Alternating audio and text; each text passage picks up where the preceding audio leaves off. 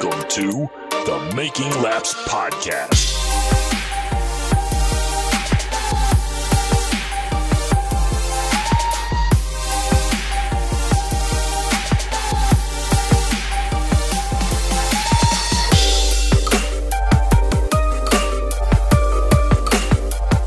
Hello and welcome to this week's edition of the Making Laps Podcast. I am your host, Brent Gleason. Alongside me, as usual, is my co-host and brother, Jesse Gleason.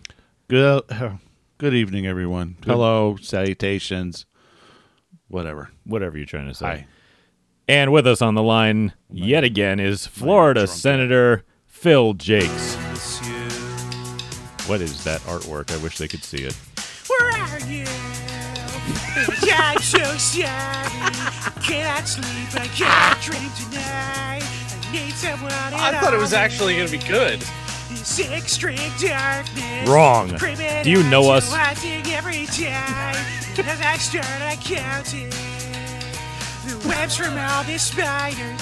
Things eating their inside. What is that supposed to be? To call you and hear your voice in treason. Come home and stop this pain tonight. Are we still going here? Yes. Don't waste your time love the hook. on me. You're already the voice in Oh, no.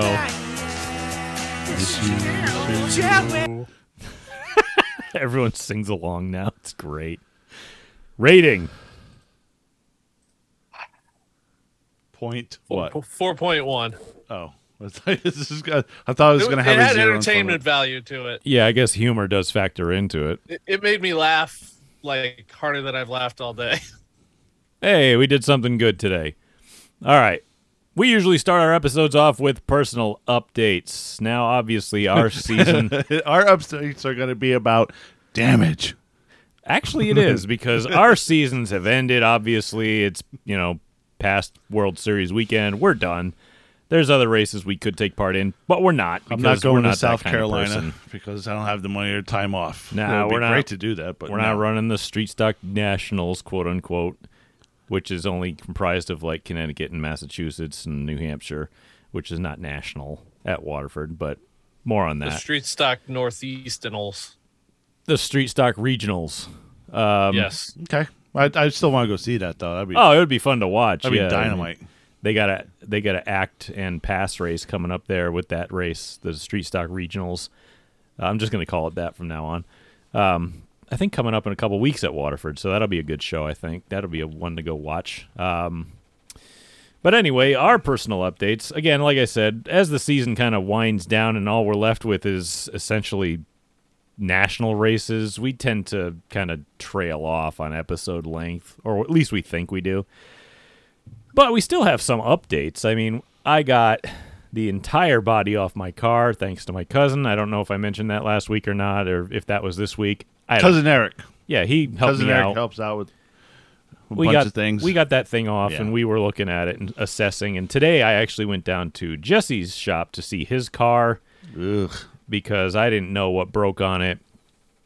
And I said, all right, well, I got to fix some stuff while I'm here, and I might as well take 10 minutes and hop under and pull the cover off the rear end, see what's wrong with that. Oh, not what I expected. Kind of what I expected. I mean, I expected everything to be gone in the rear end, but it was a little bit different. So I pulled the cover off and found carnage, but not as much as I was expecting. I was expecting like the pinion to be broken or something in the ring gear to be shredded or whatever, and the spider gears to be just drilled out of it. But I was wrong. See, I'd welded up the spider gears to make like a removable Lincoln locker so that you just kind of weld the teeth in specific spots so that it locks together. Well, that's kind of a double-edged sword because if something happens, those are now hot and then cooled, and then they get brittle. So they're not really meant for that. If you're going to weld up a rear end, you might as well weld the spider gears to the carrier and just be done with it because then it's a solid piece and you can't break it as easily. This one you can. I just didn't want to ruin a carrier so that I could use it if I needed to go to Stafford or something. But anyway, I look inside and there's no spider gears on the top and bottom. The axle spider gears is still there, but the floaters are gone. Completely shredded, just shattered. And so I'm like, oh, well, maybe the ring and pinion's still good. And I'm rolling that thing over after I cleaned all the chunks out of it. And it's still going. I mean, no teeth are missing. There's no big gouges. There's a gouge in the carrier, but the gears look all right. So I'm like, oh, maybe I'll flush it out and fix it. So we might not be completely broken, but I still haven't dug into the transmission of his car yet. So who knows what horrors that will lead. I mean, Not the first tranny I've blown, nor the last. Phrasing. Phrasing. Yes. Are we still doing phrasing? Why aren't we doing phrasing? I can't wait to dive into that thing. Now, my dad had bought that transmission years ago off of eBay, and it was labeled as being rebuilt, and I put that in air quotes. And I had opened it up because whoever rebuilt it, they put a bushing in the tail shaft that was way too tight, and you couldn't actually get the drive shaft in. And I'm like, how'd you screw it up that bad? So I was suspect of it from the start, so I swapped the tail housing out of it to get the tail bushing just to fit. I just used an old one. I said, screw it. And it was one of those rebuilds where someone tried to do it like all fancy, and they put cap screws in it instead of just the stock bolts. What's the point? Like, great, now you've changed the fasteners, and now I have to change what wrenches and sockets I use to take it apart. Thanks. Whoa, fancy. No, that's stupid. I hate that. Don't do that if you're going to rebuild this stuff, okay? So now I got to tear that apart. Hopefully we didn't shred that too badly. If we did, I know we got backups. So I just gotta go get a locker like I should have done to begin with. well, side note, I kind of bought Jesse's mini spool off of him, and then he needed it, and I'm like, oh, well, do you have some spare spider gears? Maybe I can just lock it up that way. Of course I do. And so we brought a box over, and I welded it, doesn't have and that it stuff? completely shredded. So, yeah, we did a great thing there. Awesome. We're awesome at this. I know what the problem is. We're bad You at... didn't shake him and say that ain't going nowhere. This is true. He didn't say that. I didn't? No, he never said that. Shit. We need an adult, That's somebody the who's problem. a dad. Yeah, if you have an adult, preferably a dad, Jesse say usually... the magic words, this ain't going nowhere. It never goes anywhere. You're right, Phil. He usually reminds me of that, and I do it, but I don't think I remember If to I do do it it, that it's time. useless because I'm not really an adult. I don't think I'm a father, and that's not going to happen. Let this be a learning moment. The words that... did anybody else catch the words that just came out of Jesse's mouth? I don't think I'm a father. Hey, There's a black stripper in Canada somewhere that's probably going to say the I don't think opposite she was a of stripper. that. She just had a good time. I thought she was a some stripper. of us wonder. No, that was New York. Oh, I'm sorry. No. I thought it was Canada for some reason. No. Close enough. No one Oh, listened to me. well- I She's don't from know Canada. She Compared was to from where I am. Canada. Oh, but she's from Canada. See, I don't. She was from remember stuff. Canada, and we went to. It was in New. Okay, got It was in Boston. Oh, I'm sorry. Gee, We were in see, Boston St. Patty's Day. I can't remember shit. What am I talking about? that was Who the hell a am long I? time ago. Anyway, Anyway. so Hooray. I spent. Hooray for statute of limitations. Yay! Don't worry, Ancestry will be coming up soon on you. God damn it! I can't wait. That's going to be a show. Just little blips pop up like you have a new match or something. I'm like, who is this person? Ancestry's hilarious. That's how we found all our recent family members that we knew nothing about. They just kind of showed up and we're like, who's this person? Uh-oh, there's a backstory. Yeah. Producer just I should reminded really me of do that. that. Yeah, you should. It's It just would be it's terrifying. you'll be like, wait, that's my real dad? Unless you plan on committing crimes later, then you probably shouldn't do it Yeah. because Well, the police we will have go into weird that shit. shit in my family. Like my great grandfather, when he was really, really young, lived in Russia. That's where he's from. And he worked for Rasputin as a servant boy. Wait a minute. When was Rasputin? Oh, there it is. No one. That was World War I shit, wasn't it? That was before the Russian Revolution. Before the Tsar or whatever the hell it was. Yeah, Rasputin was advisor to the Tsar. I love history, but man, I got to read more. I Yeah, swear to Tsar God. Nicholas II, I believe. Yeah, Yeah, some shit like that. Yeah, was so great. weird fact about Phil's family. that's pretty dope. We got that one in early Why this the week. hell is your name I'm- Jacques? Why is your name Jakes instead of Jake's off or something. Jackoff? Jackoff. Jockstrap? Yak off. Jack off. Jack off. Jack. My- Wait, we're getting My down the dad's wrong path family here. is from Quebec Okay, so why is it not Jacques then? They're French Canada. because we Americanized it and destroyed the name. That's the spirit. Black Jacques Chalac. Everyone did Hey, that but shit. my Polish side of my family, their last name is Zrok, which is just fucking crazy to say. So they just call themselves Miller. Oh. Yeah, it makes no sense. Jess, I was waiting for the Godfather reference. May your first child be a No, masculine. no, no, son? no, no, no, no. The Ellis Island one, sorry. Oh. All right. Oh, on yeah, from yeah, yeah, family that's the one. ancestry. Yeah, that's one. What is your name, son? Come on, what is your name? Antonio. His name is I Inigo forgot the- Montoya? No, yeah. It was- I forgot the Godfather's Godfather? goddamn name. It was And shit. Vito Andolini Yeah, that's it. from Corleone. Vito Corleone. Vito Corleone. Got Corleone. Vito Corleone. And he's like, Okay. okay, then he just won. That's his new name. Yeah, I forgot it was Andolini. Yeah, I forgot. Yeah. Jeez, I gotta watch more movies too. Reading and movies. Vito. Duh. Yeah, I know. So anyway, personal updates. We're still going. I am debating on whether or not I want to build that chassis table or not, but I think I'm gonna anyway because I've said I was gonna, and it would be a really useful tool if I could build it properly. But I got to get Jesse's car out of the garage in order to do that. So I think we'll just slap any old set of spider gears in the rear and put the cover back on it and see if it goes in gear and see if we can move it. So I just need a nice flat floor, and I know that my dad, when he built that garage, that's a flat floor. Like that is a perfectly level, flat. perfect flat floor. Yeah. So they were perfectionists when they came to that thing. So engineers, you know. So I got to get that tubing out. I want to build it before winter. I don't want to be working out in the frickin' freezing cold with an uninsulated garage, which I'm going to be anyway, but, you know. So anyway, that's going to happen at some point in the future. I've got to go dig my chassis, it's a frame. Got to go dig my frame out from under Jesse's destroyed chassis that we still haven't scrapped yet and get that over to the house and help build the jig with it. So that's our updates for now. Nothing's really changed for future plans.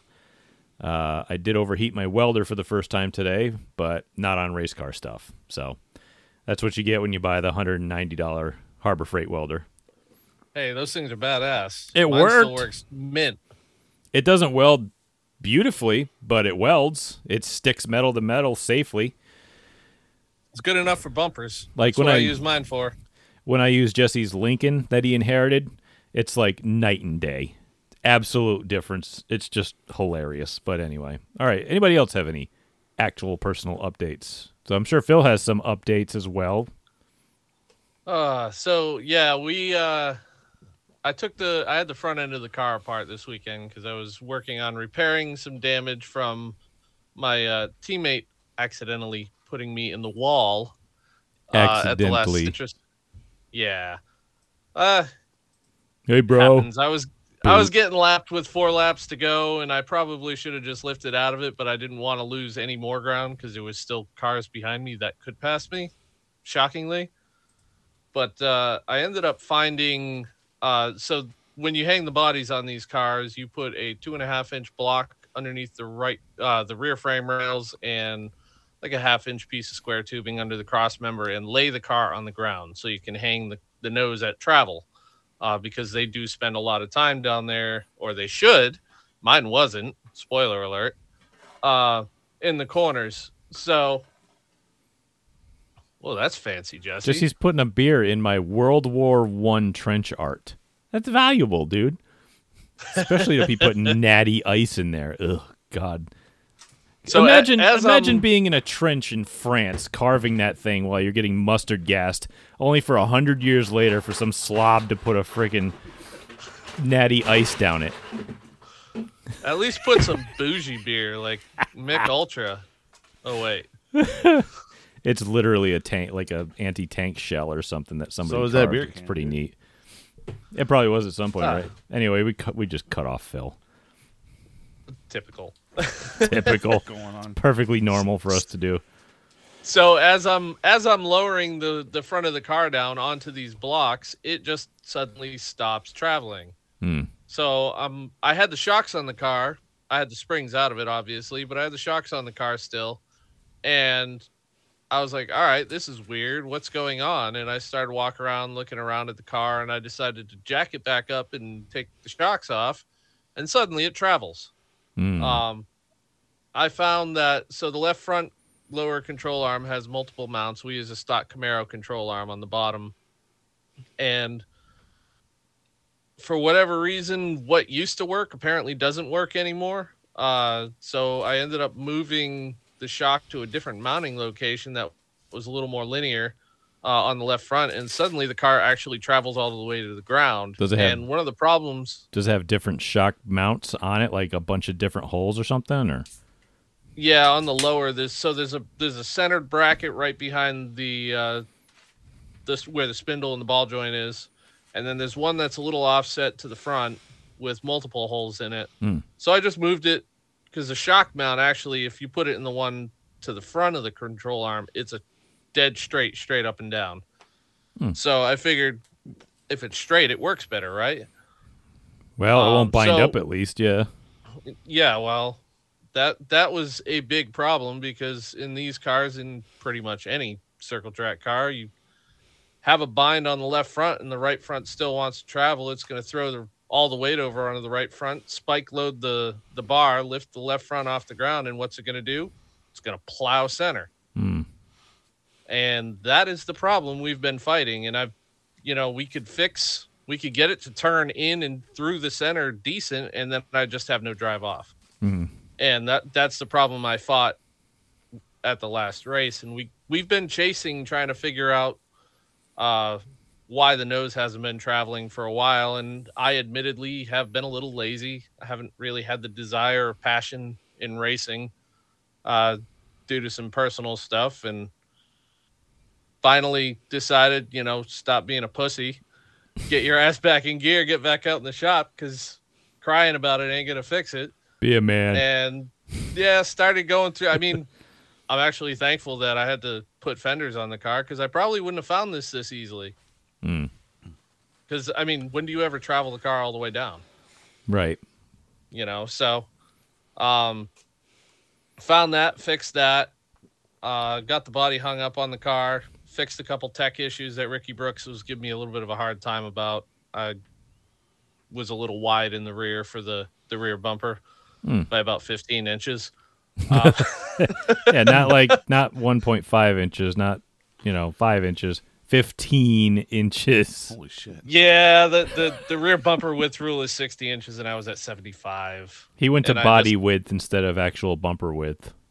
Well, that's what the car came with, and that's what it always was, and I just never looked at the rule realistically, so... Well, you'd think that the bumper rule would be no wider than the body, and the body has to have a specific width rule, I think, right? So... Right, and I think from what has been explained to me is the reason that Ricky does this rule where the bumper width is only 60 inches in the back is because the quarters on these cars hang really low. It's all about side force in these things, especially at the big tracks, but they also have the shovel nose on them. So when you're racing in traffic, it's better for a guy to be able to get into your quarter panel and move your quarter panel a little bit and not wreck you by hitting the bumper at the same time. It gives a little bit of leeway on either side. Yeah. So, you can see the quarter panel move and know, oh, maybe I should just give him a little space. I'm not going to spin him out. And it realistically has created a lot cleaner racing. This division 2 years ago was shit show central every race. And this year there was averaging like 2 to 3 cautions a race. It really wasn't terrible. So, and there was no really big wrecks. I don't think anybody except the very first race of the year put a clip on the car from a big wreck. So really clean racing in this class, and Ricky's definitely stepped up the way the rules are written and made things better. So can he go to the Cup Series and fix that too, or is it just a local thing? I don't think he can fix the Cup Series. I don't think anybody can. But anyway, so Friday night, Daniel had his car down at Citrus County Speedway for him, and he was going to shake it down for the Fall Brawl 200. That's this weekend for $10,000 to win. And someone else that we work with and that works with us, Rebecca Catarelli. She's typically a pure stock driver, and she was actually going to try and get in the car at Showtime back in July, but they didn't let her on the track. Practice was over, whatever. This was a whole thing. So she got out in the car, and she, for her first time in a sportsman car, was running really competitive lap times. And I looked at Daniel when she came in. I said, I got my gear. You mind if I hop in and take some laps? Just because I wanted to know the feel of a fast car. You know, sometimes you get that thing in your head where it's you, and I just wanted to know, if it's me, I'll fucking sell the car. I'll go back to a street stock. I'm happy with that. But if it's not me, I want to know what it feels like, so I have a target. And I got in his car on 100-lap tires, and comparing it to my car on 100-lap tires, I went about a tenth and a half faster. So, you know, I could feel the car get in, turn, and drive off on old tires, which I've never felt in mine. Usually on old tires, after like 30 laps, it's a shit show. So to have that understanding, now I have a target, and finding that issue with the geometry on the front end, now that the nose is actually going to travel, or should actually travel properly on my car, it should actually work the way our setups are intended to. And maybe I can actually not be a bucket of fuck every time I go to the track. Yeah, a car that works well and is set up well typically will run longer on tires because you're not using the tire grip as a crutch. If you've got a problem with the car, when that tire grip goes away, those problems really rear their really ugly heads, because I was in the same boat, and I mean, I was doing the same thing you were and just questioning whether or not I still had it. But at the same time, I just kind of wasn't listening to myself. I was doing everything to try to figure out what was wrong with the car, but I just wasn't listening. I strung the car, and the results I got, I thought I strung the car improperly because of how far out the rear end was. Right. Like, the rear track was so far to the right, I'm like, I must have strung the car wrong. There's no way that this thing is like 2 inches out. There's no way that this track is like turning the car on. It's probably crab walking down the straightaway, and I didn't even know it. Well, they are going to crab walk down the straightaway. All race cars do that. Well, I mean, more than usual. I mean, right. It's so out that it's like if I'd actually paid attention to what I was doing instead of like thinking I was doing it wrong, I would have actually been, well, I would have figured out that there was a problem earlier instead of figuring it out now. So, like, yeah, that's the only problem I'm having right now. So my biggest thing is this is a completely different animal than what I'm used to. So I don't particularly know what to look for. So I rely on Daniel's help, which he's been massive. I probably would not be in the division anymore at this point if it wasn't for his help. So being able to work with him on a regular basis, not only on the sportsman cars, but on the supers, like I'm learning bump stops and shock travels and all of that stuff, which is not something you learn in a street stock. So just understanding all of that stuff, it makes me think of this car different now than a metric car, because I've always tried to compare it to a metric car, and you really can't, not even in any way. It doesn't drive the same. It doesn't feel the same. It doesn't travel the same. It's just completely different animal. So I'm glad to know that it's at least mostly not me. It probably still like 40% me, but maybe 20% me. I'd say at least 20. Yeah, we're gonna go test the car.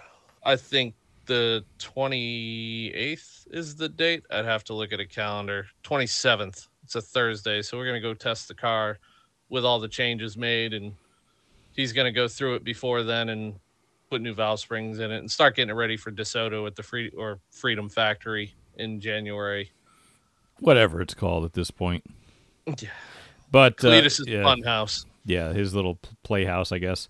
But yeah, I still have to go through the process of winterizing my car.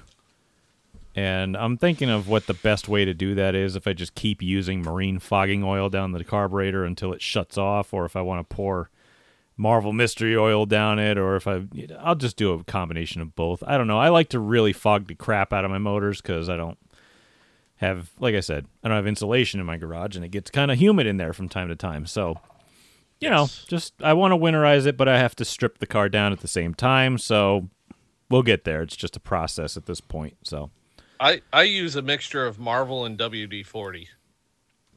well, WD-40 was made to displace water, so I mean, It's fish oil. it's fish oil. Yeah.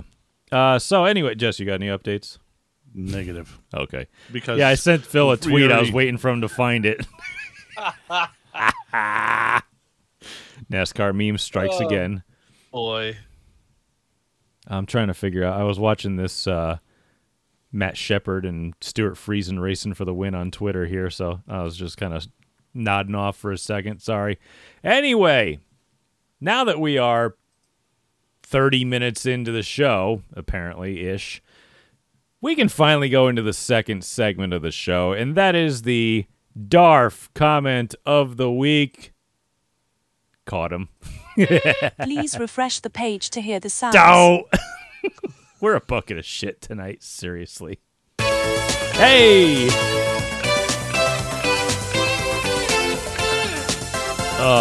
If everything could go wrong, it will go wrong.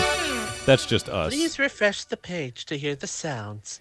Why can't you just play the sound, you goddamn whore? Anyway, let's just move on to the second segment of the show here. That's not nice. You're assuming her gender identity. Shut up. All right, this week's DARF. That's how you have to treat those people, or else they constantly get their way.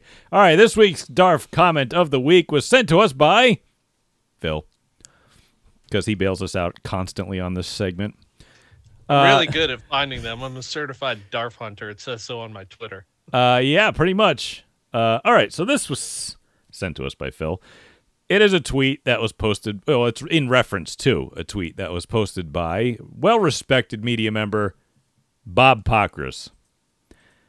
He posted the following. Gene Haas on Grid said he wants Cole Custer to return to the 41 next year, but Tony Stewart wants to give Ryan Preece a shot.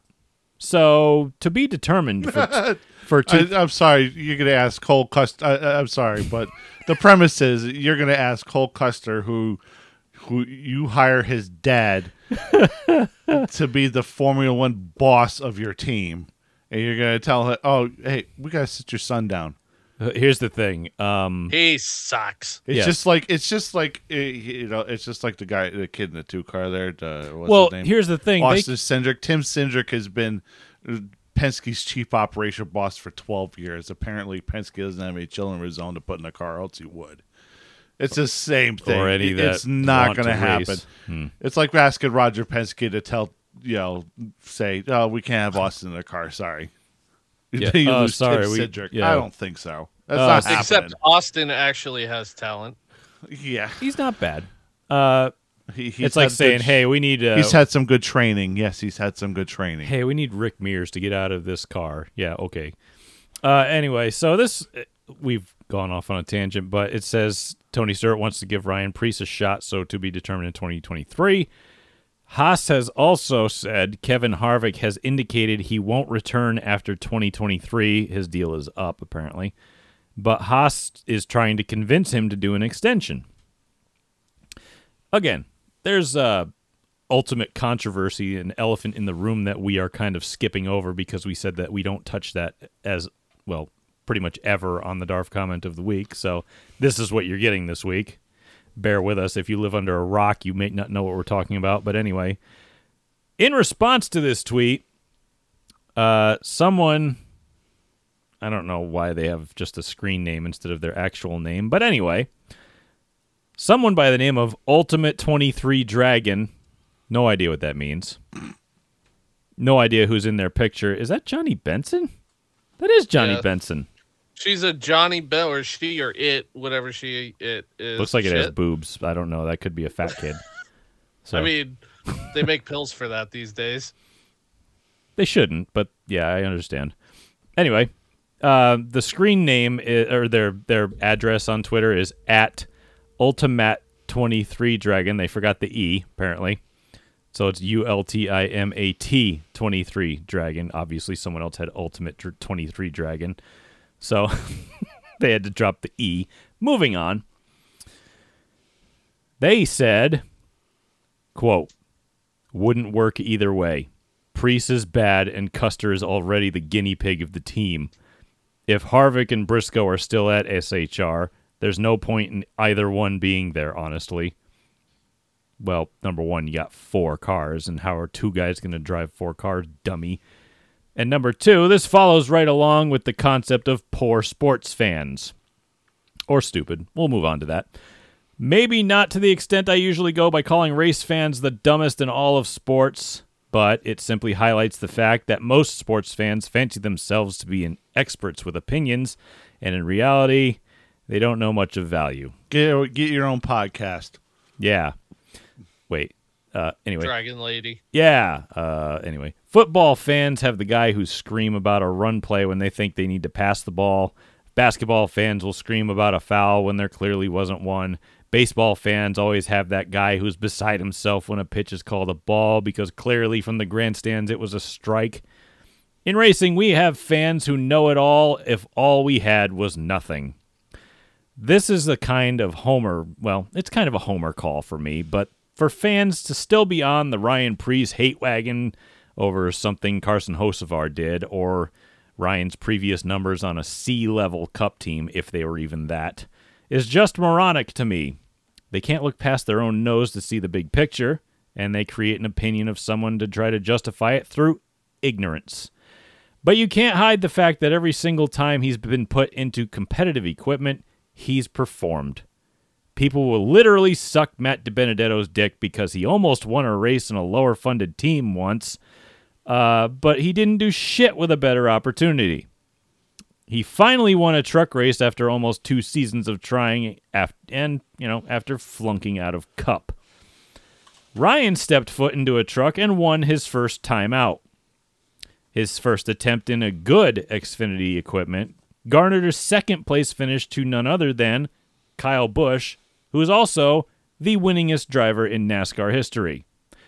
And in his second try in good equipment, he won.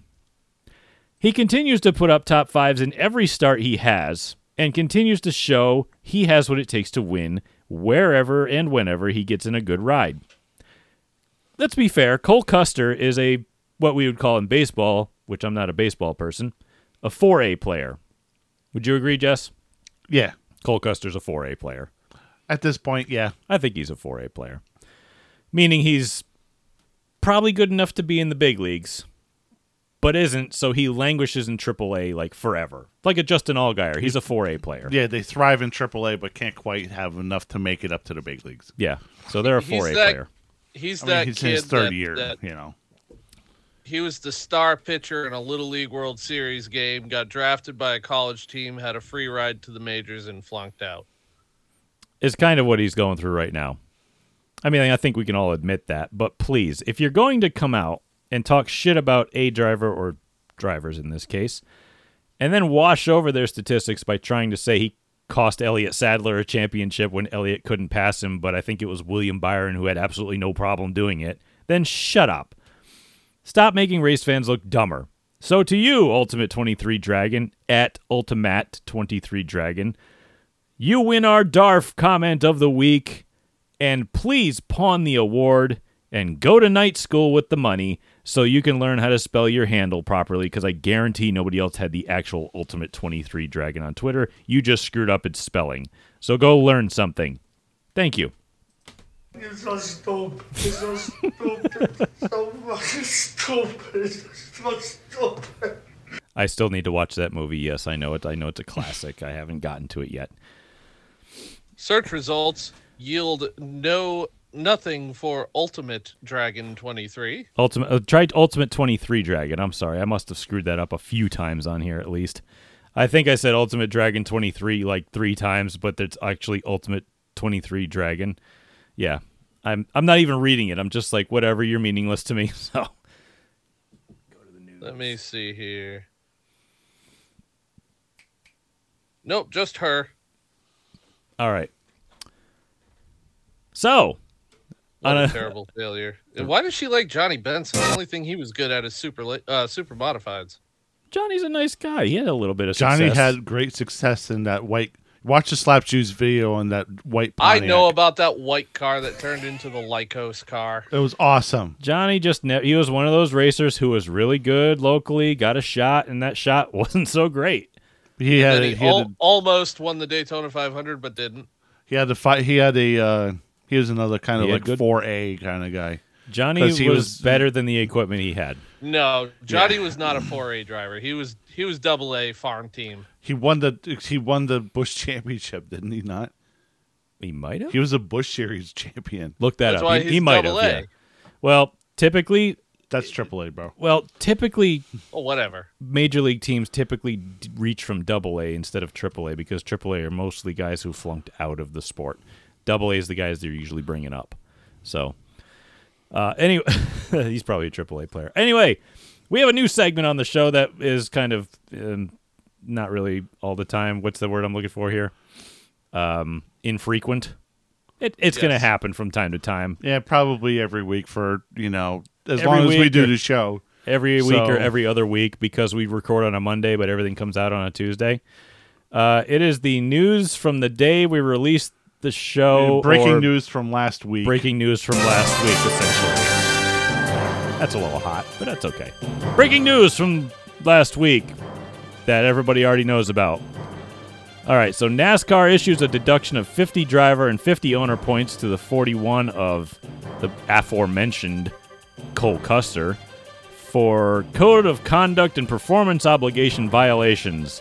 He was also fined $100,000, and crew chief Mike Shiplet was fined $100,000. Oh, Jesse was right. Johnny Benson was the 95 Busch Series champion and the 96 Cup Series Rookie of the Year. I like being right. Well, you're right a lot when it comes to the trivia stuff. So, anyway, crew chief Mike Shiplet fined $100,000 and suspended indefinitely. They've made a lot of changes to the notes on this, but I guess performance obligation, it's like NASCAR requires its competitors to race at 100% of their ability with the goal of achieving the best possible finish in the event. Any competitor who takes action with the intent to artificially alter the positions of the event or encourages, persuades, or includes others to artificially alter the finishing positions of the event shall be subject to penalty from NASCAR specified in Section 10 violations of disciplinary actions, etc., etc. Well, maybe if they listened to the Scene Vault podcast, they probably would have had a little bit better way to code stuff off because remember the Ronnie Thomas episode where he goes, check the water temp. And so that meant to spin out, because you got paid for it or whatever.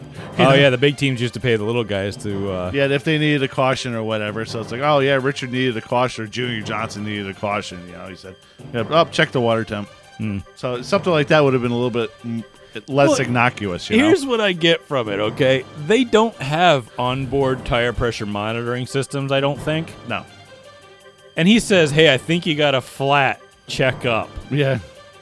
How do you know? That's the driver's job, sir. It's just like, you Telescope. just gave that away. Yeah. Yeah, dummy. Anyway. Also, NASCAR extends an olive branch to the teams by offering to provide the updated frame sections to the cars for when they are developed. The aforementioned stiff rear frame sections that have been creating driver concussions all year long. They're trying to redesign it, and NASCAR said, hey, we probably goofed up on this, so we're going to help the teams out with this one. So they extended an olive branch by saying they might provide it so that the teams don't have to buy it. Okay, it's good. So that's a warranty issue. Yeah, basically. Let's kill that. That was our news from the week before that everybody already knew about, but we missed because we record too early. Let's turn Phil back up because I think we, Okay. yeah. Am I dead? Well, you were a second ago, but then you just killed everyone's eardrums. Sorry. Now Anyway, a couple more. Let me talk louder. Oh, Jesus Christ. Again, this is par for the course for us. Worst episodes ever. All right. Also announced was Kurt Busch announced he would retire from quote-unquote full-time racing, and Tyler Reddick would replace him in the 45 next year, as 23XI would buy out the remainder of Reddick's RCR contract in the worst-kept secret in NASCAR right now. Wait, yeah, let me put my surprise face on. Wow, so surprised. Yeah, we all knew that was coming. Okay. I mean, I still think Richard Childress is going to go out and try and get a third charter because he clearly has the intention of starting a third team. No, he's not. Well, I don't know if it's going to be Austin Hill or Sheldon Creed or someone else, but I mean, he's already put Austin Hill in a Cup car once this year. What about the other Austin, as in not Austin Dillon, but Ty? No, Ty might. Dillon? No, Ty's probably going to Spire. Yeah, he's going to the Spire 77. So he's going to be demoted to he R&D driver. Pretty much, yeah. Well, he sucks, so I mean, what do you want? I guess, he must have been. He's like Prince Harry or whatever. The bastard it's D-class RCR equipment. So he's like Prince Harry in the fact that he's not actually like part of the royal family because his father was different than Prince Charles, and he's not bald, dude. They had to push him away. Well, he's a ginger, and he looks like the well-spoken man, and his mother was Princess Diana, who was married into the family and then divorced out of it. Right. That's all I know about the royal family. So. Oh wait, that's literally Spire's Hendrick supported, not RCR supported. Are they? I don't know. They're so low on the totem pole. I don't remember. Spire's got the truck team and oh yeah, that's Hendrick right. Cars on it and all that stuff. Well, that's interesting. The truck team that's actually super competitive every time they put someone decent in it. Yeah. Oh, okay. So now he's a spy. All right. Well, he got promoted then. Well, I think they already worked together on. he got promoted to spy. All right.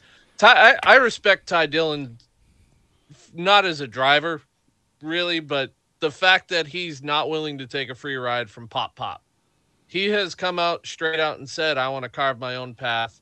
I'm going to do my own thing. And I respect that. Which because a lot of these absolutely would not do. No, it's not. I wouldn't do it either if I had a grandfather like Richard Childress, because let's be fair, Richard Childress is still B-class equipment. It's decent stuff. I mean, if Austin Dillon can win in it, Ty definitely can, because I think Ty was the better driver back in the day. But, well, at least in the truck series. I don't know about Xfinity or Busch or whatever. I don't know. It's admirable. I can debate that, but it's admirable that he does. Ty drives more like his father than Austin. Is that a good or a bad thing? I think it's a bad thing. Oh, but yeah. I think Mike Dillon had a lot of raw speed usually. He did a lot of ASA stuff, right? Yeah, he did a lot of ASA stuff, Busch stuff. Is he related to Dylan Chastity at all, or is that a different guy? I have no idea, actually. Because I know Mark Martin was deep in Dylan stuff but Dylan they were located somewhere else, weren't they? I don't remember. So I think they're in Indiana. Yeah, something like that. I can't remember.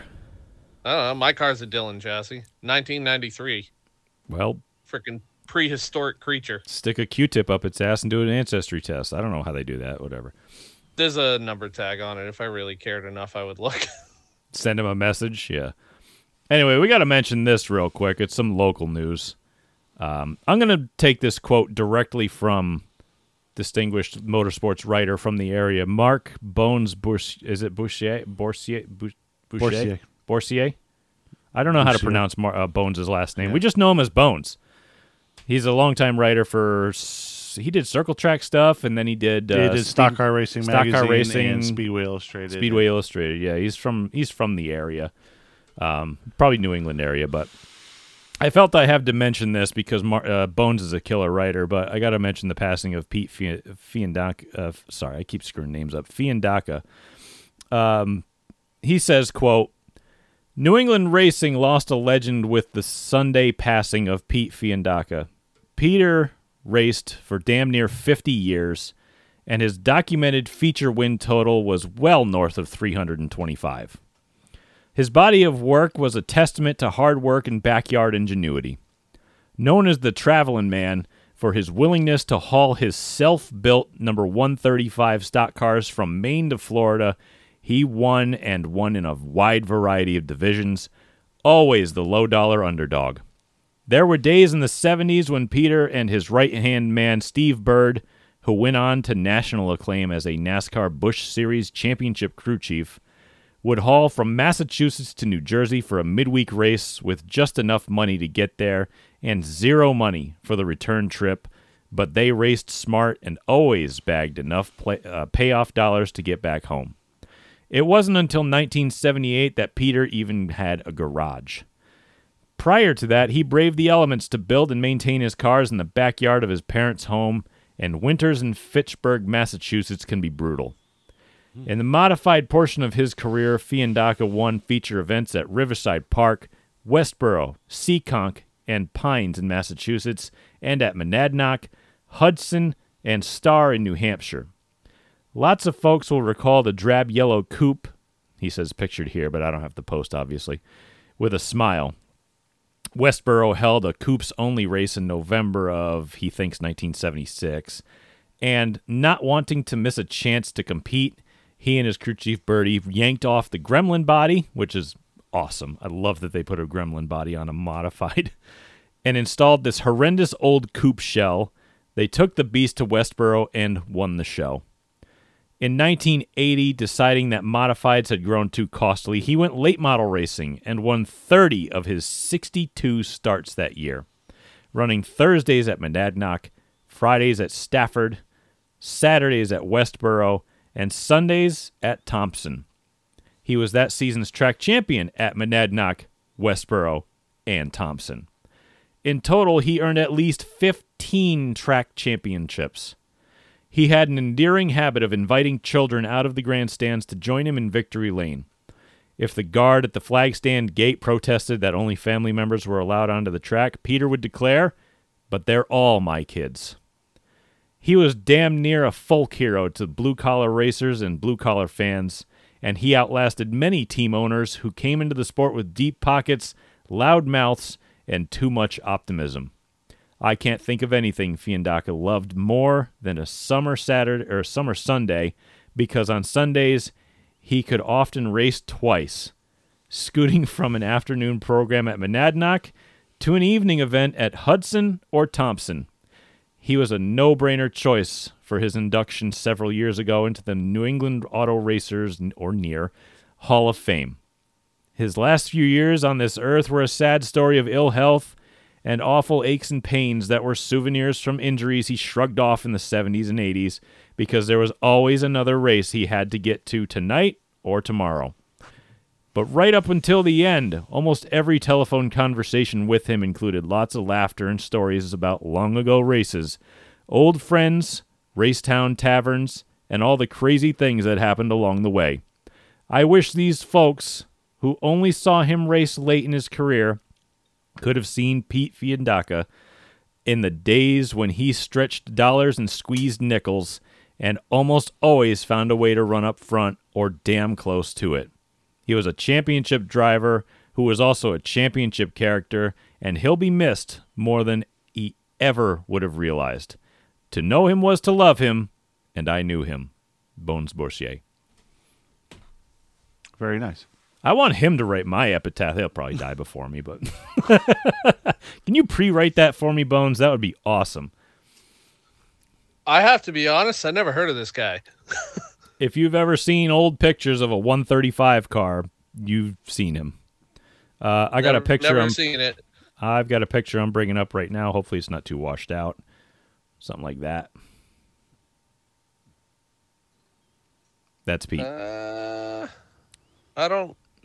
I mean, the scheme looks familiar, but that's his so latest. many people ran black cars with white bottom stripes, so. Yeah, I mean, that was one of his later cars. So, probably his park car, yeah. But definitely a sad loss for the community. I don't have any understanding of, like, the impact of what he did in racing, so. He was one of those. It's hard for me because I came in so late into the sport. That's the problem. He was an older guy. You know, people who came up in racing in the 60s, 70s, 80s, they definitely would know who the guy is, especially around this area. Right. I mean, we came into it, late 80s through the 90s, 2000s, so we were basically a generation behind Pete, but, he left a lasting mark, and I felt the need to kind of celebrate that on the show. And Bones kind of put it perfectly. So I'm like, who better to eulogize somebody? Yeah. Than someone who knew him. So I said, okay, I'm not going to do it. I'll let him do it. So I figured I'd add that in. All right. So I will go into some local stuff because I was at Waterford for 2 of the 3 days. I didn't make the third day because I had my son's birthday party, so I didn't go.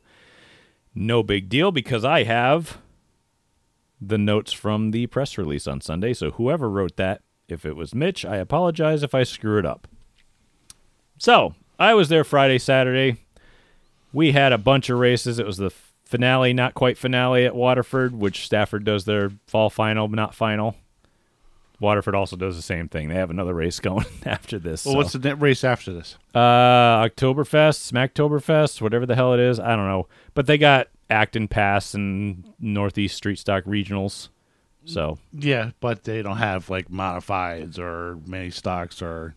I don't remember what they've got, Yeah. but you'll have to check their website. By the way, they do a really good job of posting the schedules on their Facebook page. So you don't really have to, bother Mitch with messaging him. You can just go on their Facebook page. I keep knocking my camera over. Not like anybody can see it, so I don't have to apologize, but, whatever. All right. Waterford Friday, they had Bandoleros, X-Cars, Super X-Cars, and American Vintage Modified. So it was a week Wednesday night show. Moving on. I think Friday, yeah. And the videos are being posted up right now. Yeah, it was posted Friday night. I did the single cam shoot. All those videos are up on Speedball History's YouTube channel.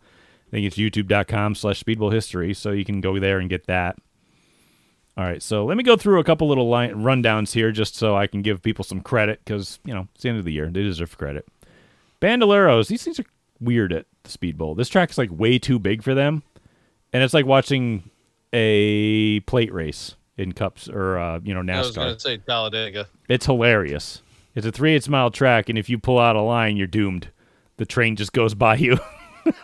I'm not kidding. So, yeah, they had like 5 cars, but, it was actually kind of interesting. The Vanass cousins, I thought they were brothers, but apparently they're cousins, led early, but even with only 5 cars, it was kind of interesting. It was like a plate race, like I said. Melania Shalowski, who I believe won the Wednesday night championship. God bless you. I get it.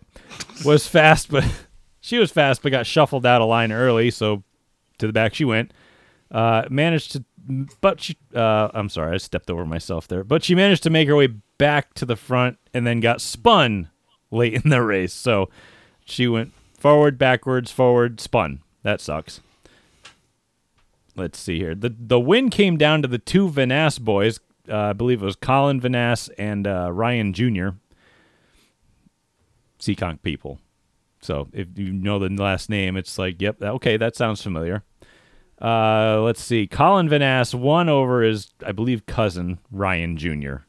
So it was all Vanass front row there, or 1-2 finish. Let's see. American Vintage Modifieds. This name will sound a little bit familiar to people around here. Mike, is it Tashiro? Tashiro, is that it? Don't know. Yeah. The racing school guy. Yeah. Sure. I'm leaning on Phil here because he knows Mike. So he owns the racing school. I think he runs it with Glenn Boss, if I'm not mistaken, up at Thompson. Yeah. Good dude. Mm-hmm. I believe he used to race back in the day, and then he decided to start doing this. Probably makes money doing this. Oh, I'm sure. Yeah, instead of actually racing, because racing takes money. Anyway, he won, but as it's a rolling car show, it doesn't really matter. Everybody knows my opinion on vintage cars. Anyway, X-Cars. All right, this was kind of interesting. Good, something I watched, actually. Yeah, the battle between Pete Zacharite and Christian Herman was literally all race long. It was literally 25 laps of battling high-low and through lap traffic. It was entertaining, however you want to slice it. Zacharite led the whole thing until the last lap when Herman finally made the outside work, and he was digging hard out of turn 4 and managed to win by a nose by, let's see, it was .073, so like 73 thousandths of a second. Yeah, that was a good race. That was a damn good race, and it was clean, too. So I had 15 cars, I think, or something. Yeah, it's a Saturday Which race. is not bad. It's at the end of the year. It's non-points. Okay. A lot of people show. That was a good race. Yeah, it was good. All right, Super X cars, which are essentially now street stocks from when we started racing, because they let that division get ruined. Ray, It used to be my favorite division back in the early 2000s when it first started because they had like 40 cars. That's because I raced it. No. I'm talking Super X's. Oh. I liked street stocks before you raced them. Oh, okay. Like 90s and stuff. Yeah, anyway. Ray Reid led the first half of the race until a yellow flew for a big mess in turn one. A couple cars went through the flooded infield and splashed the entire puddle into turn one. I saw somebody drive through the wave. It was not a splash. It was a wave of water. And you could watch the water hit their windshield and go whoosh right up over the roof. I'm like, oh, everyone got soaked there. Jumped in muddy puddles. It didn't spin out, though, somehow. I don't know how, but that took a while to clean up. That gave Billy Rheum a shot at the lead, and he would take it and lead the entire second half of the race and take down the win. Don't remember a lot from that one. So, anyway. Sorry if I skip over your races or really kind of don't give a great update, but if there's not a lot of action, I can't do a lot with it. You know what I mean? It's like, unlap this. This person led again, and no one passed. Well, share Speedball History's video on YouTube. Yeah, Share it. do it. Go ahead and watch that. Promote if you your want. stuff. I mean, That's shoot. fine. You know? It was still an entertaining race. It was a good one. You know, it's a hell of a restart there by Bill. So Yeah, he nailed it. yeah. Let's see. All right, Waterford Saturday. They had TQ Midgets, Legends Cars. Oh, can I read the acronym? It's, Hang on. I'm almost done. NEMA Lights and Street Stocks, NEMAs, and Speedball Trucks. They had a good lineup here. Yeah, the acronym for the TQ Midgets is longer than the car. It's the ATQMRALGBTQP plus. QIA. It's holy crap! I don't think that's the acronym. Anyway, they do these cars are the ones that you see if you go to like those stadium races. The indoor races without the indoor wing. races. Yeah, without the wing. Yeah, when they're running outside at a bigger track, they put I'll the tell you wing what, on. though, this is Waterford's a nice track for the midgets. It's a nice size. These things rip, by the way. Oh my god! Just listening to the video gave me tinnitus because of how high they rev. I'm actually going on here and I'm looking up the race results. Finale day 2, ATQMRA. Yep, that's it. I bet they do Take a guess, because I got it up here. 1450s. No, they go faster. How much faster? 13.8 was the leader's best time in the feature. Jesus Christ. 13.8. What are SKs doing? SKs, They killed them off down let's here. see. SK Modifieds practice. Oh, that's not really going to help because I didn't get any damn... Oh, shitbag. Let's see. I'm looking for SK practice, and then they're really not giving me one here. I'm going to go back to day 1, see if they got it. SK... Well, okay, let's see this. That told me nothing. Those little cars rip, dude. Okay, so 14-something? 15-something? I don't know. I'm not really getting... I'll just say 15 flats. 14 8s, 14 7s, I think, for SKs. I don't know. It's not really giving me SKs times. Go faster than that. I think so, too, because I think the times... I'm looking on my laps, and Think it's it 14-1 really not... or something. It's really not giving me good times. It says the SK lights run 15 4s. I'm going back to a different night of the year. Yeah, me too right now at this point. I mean, it's... I wish I knew what the hell... Feature 14-7.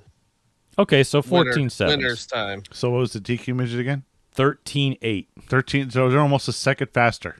They're second faster than an SK. Let's just say a second Jesus. faster. That's fast enough, right? That's fucking impressive. How young are the drivers that drive in these little things? Some of them are Mostly some of them are actual men, so it's like Yeah, they're And mostly women. adults. I hope so, because I mean, like full grown. You know what I mean? Full. They're an grown adult people. go-kart. you need Yeah. you need some form of an adult to be in about something that goes that fast. I'm just glad. You want to know what a NEMA midget does? A full grown NEMA midget. Little car. That's We have to appease our fascist left overlords. Okay. Oh, you mean the people who don't care about racing? That's right. Oh, They're okay. the little cars. Mike Horn, spoiler alert, was the fastest NEMA out there. Yeah. He ran a 13.4. And these Moving. guys are running 13.8s with a TQ Moving. midget. Yeah. That's moving. That's Yeah. scoot. It's a nice size, I think. They really get it and rip it, and they actually put on some good racing before they get single file, you know? Like the NEMA midgets are the fastest of the small cars around here. Little cars, yes. And the TQs are motorcycle engines, like 750s, I think, and a lot smaller because they're, meant for smaller tracks and stuff. But they're 4/10 off Yeah. of a full-blown NEMA. It's like, oh, boy, they scoot. It's like, oh, you know what? I'm actually going to keep dragging the show out because I want to look up the NEMA lights because I wanted to see if they're any different. 14, holy crap. Jake Trainer ran a 14.1. So are the NEMA lights actually faster than the NEMAs in the feature? No, they're not. They're okay, good. Thank God. I'm like, okay, I got confused for a second. Okay, good. The NEMAs and NEMA lights remind me of the Sportsman and Supers here. We run pretty much just as fast as a Super.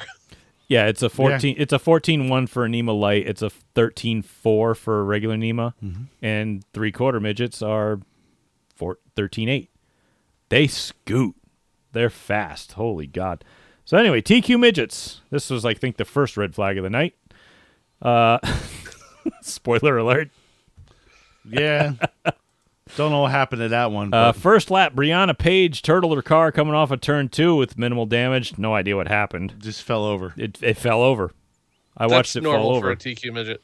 I'm like, whoop, that one's over. Didn't see what happened, but she probably could have kept going if it didn't. Not much damage. I don't know if it. Well, leaked. From the naked eye, it probably screwed something up in the steering. Yeah, it also leaked oil out of it, so they're probably like, well, we don't know how much leaked out of it, so screw it. We're not going to take the risk. And I wouldn't take the risk. Yeah, once they go on site, you risk running the engine without oil, and it's just not. And you could have broke a tie rod or something, so it's like, yeah, it's not worth it. Let's see. Tyler Ferris grenaded an engine with 3 to go. Big. But Matt Janish, he led every lap en route to the win, basically unchallenged the whole way. Someone in their podium interviews mentioned clean air, and I tuned out after that. Oh,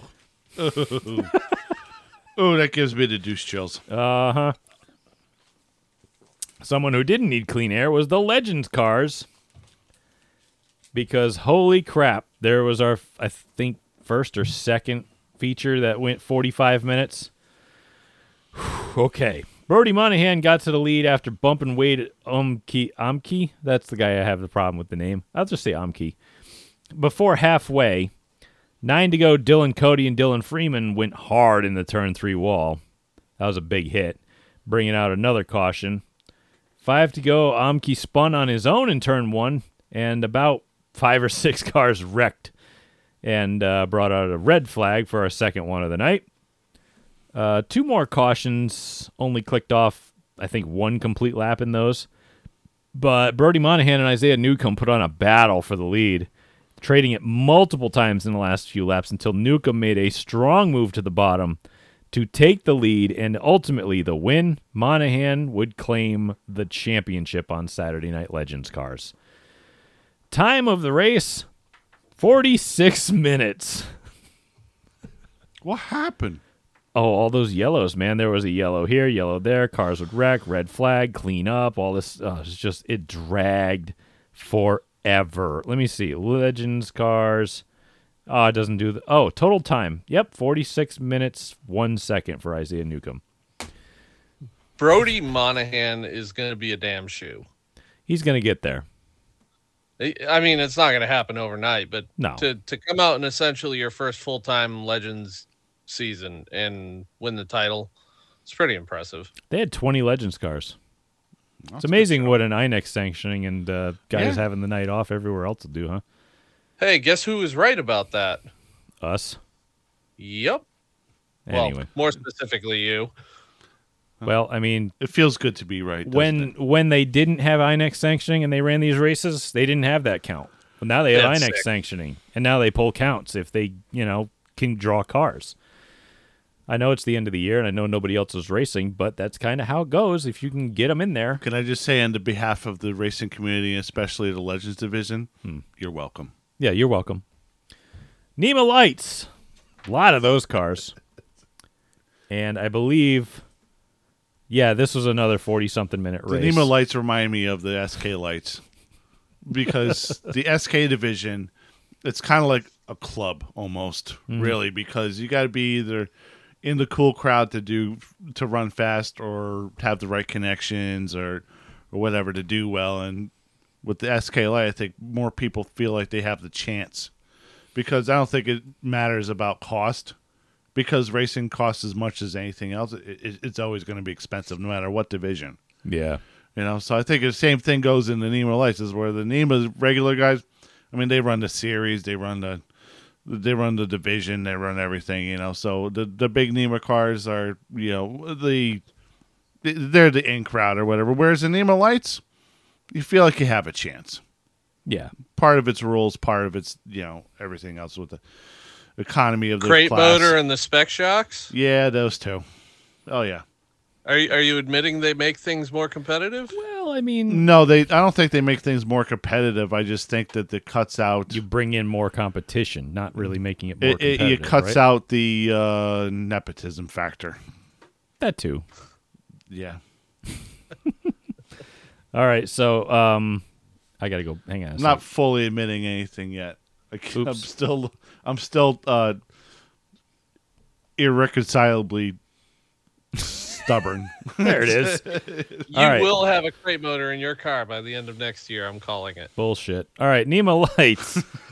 Jake Trainer, Joey Bailey traded the lead throughout the race, but this thing took forever with a bunch of cautions and another red flag for a hard wreck in turn 3.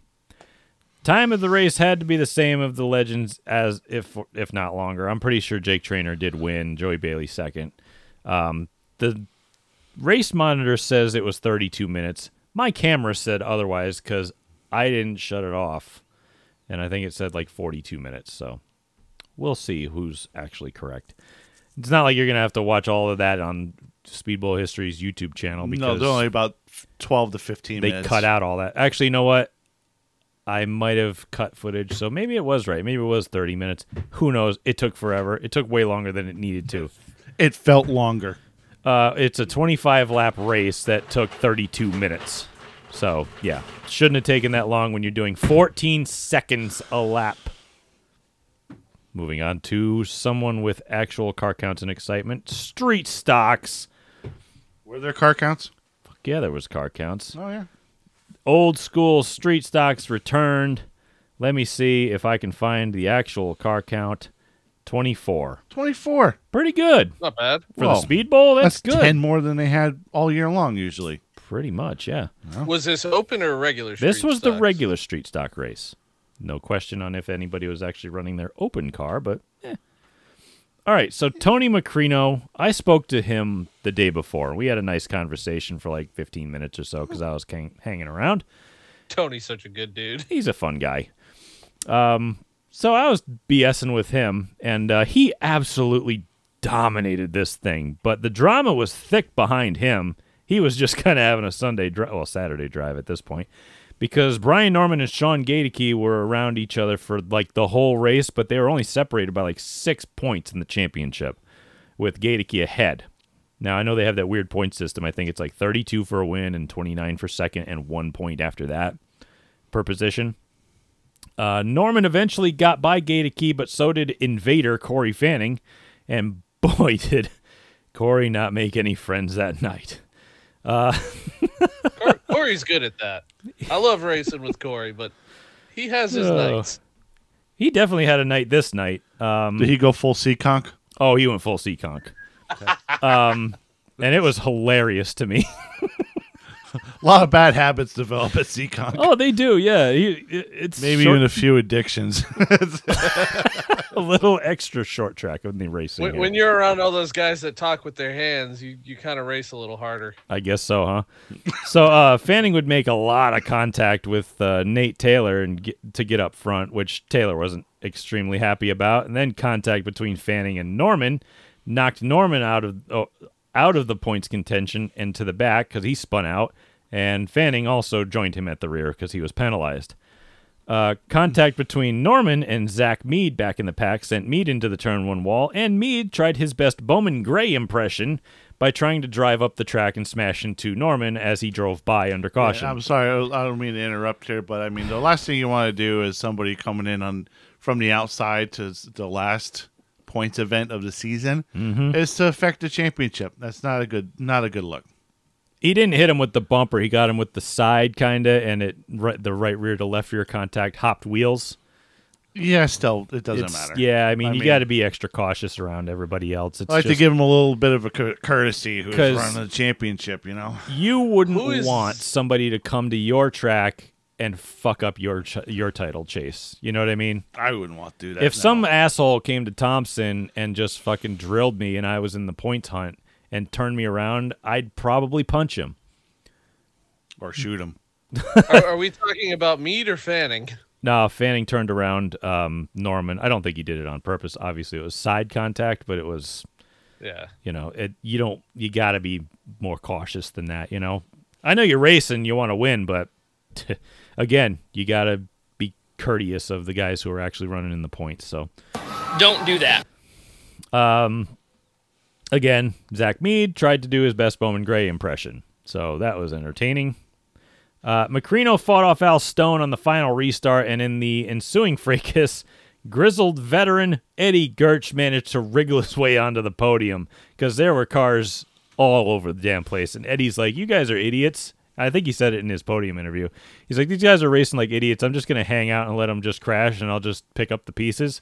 Well, he picked it up to a third-place finish. That sounds about like Eddie. Eddie knows what time it is. He's been around the block a few times. Yeah, he's not an idiot. He's not a stranger to this kind of stuff. Yeah. So he raced his way onto the podium. Macrino won this race. It was his second on the year. Gaedeke won the title, his second in the division.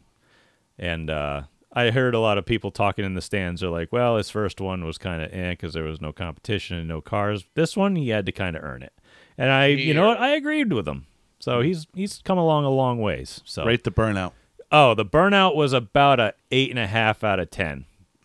Just because he could have put more wheel speed to it, but it's a street stock. Got to give him credit. Jeez, the East German judge gives him an 8.5. He had a little. It's pretty good. No, it's not a 10. It's all right. There's no such thing as a 10. No, there's no such thing as a 10, and there's no such thing as a 0. It was an 8.5. That's a pretty good rating. So I give him a lot of credit. That was a good burnout. I really, really like Sean, and I think he's a great kid, works hard, and doesn't drive like an idiot. No, he's not an idiot. He was a bit of a hammer when he started out, and I think that was a product of his learning basis and working around. Sorry, Ryan, but he's become pretty damn good shoe, and I'd like to honestly see him get into a late model at some point and see what he can do.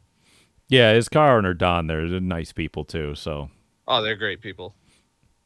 I hate to say it in the public, but I think half the reason Sean got that ride was because I got kicked out of it by someone who is not really involved in it, and it wasn't Don. It was his friends who are no longer with us. So, yeah, that kind of drove me away from it. But Don's good people. I like Don. I like Sean. I like those guys. And I'm glad they got together. They obviously have something very good going. And things happen for a reason. So that happened for a reason for them. You know what's been really fun is to watch guys like Chris Meyer and Ryan Waterman and Sean Gaedeke and the younger guys that were kind of hammery when they were younger. Watch them mature and hone their craft and become really good drivers. Yeah. I would put all three of them in anything. Yeah. And Sean, I've said it on the show before. Sean races like he owns the car. So he's an owner's dream because he doesn't tear shit up. And he also gets a good finish out of it. He takes what he gets.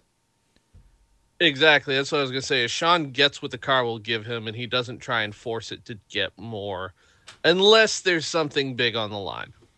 And I think he'll probably hone it better, too, as time goes on. He doesn't have a lot to really weed out or iron out at this point, but yeah, it can only get better from here, I think. Basically, he's losing on equipment at this point, but Absolutely. Is he really losing? You know what I mean? He won a couple races, or a few races, I should say, and the title, so it can't be that far off. Let's be honest. All right, let's move on to NEMAs.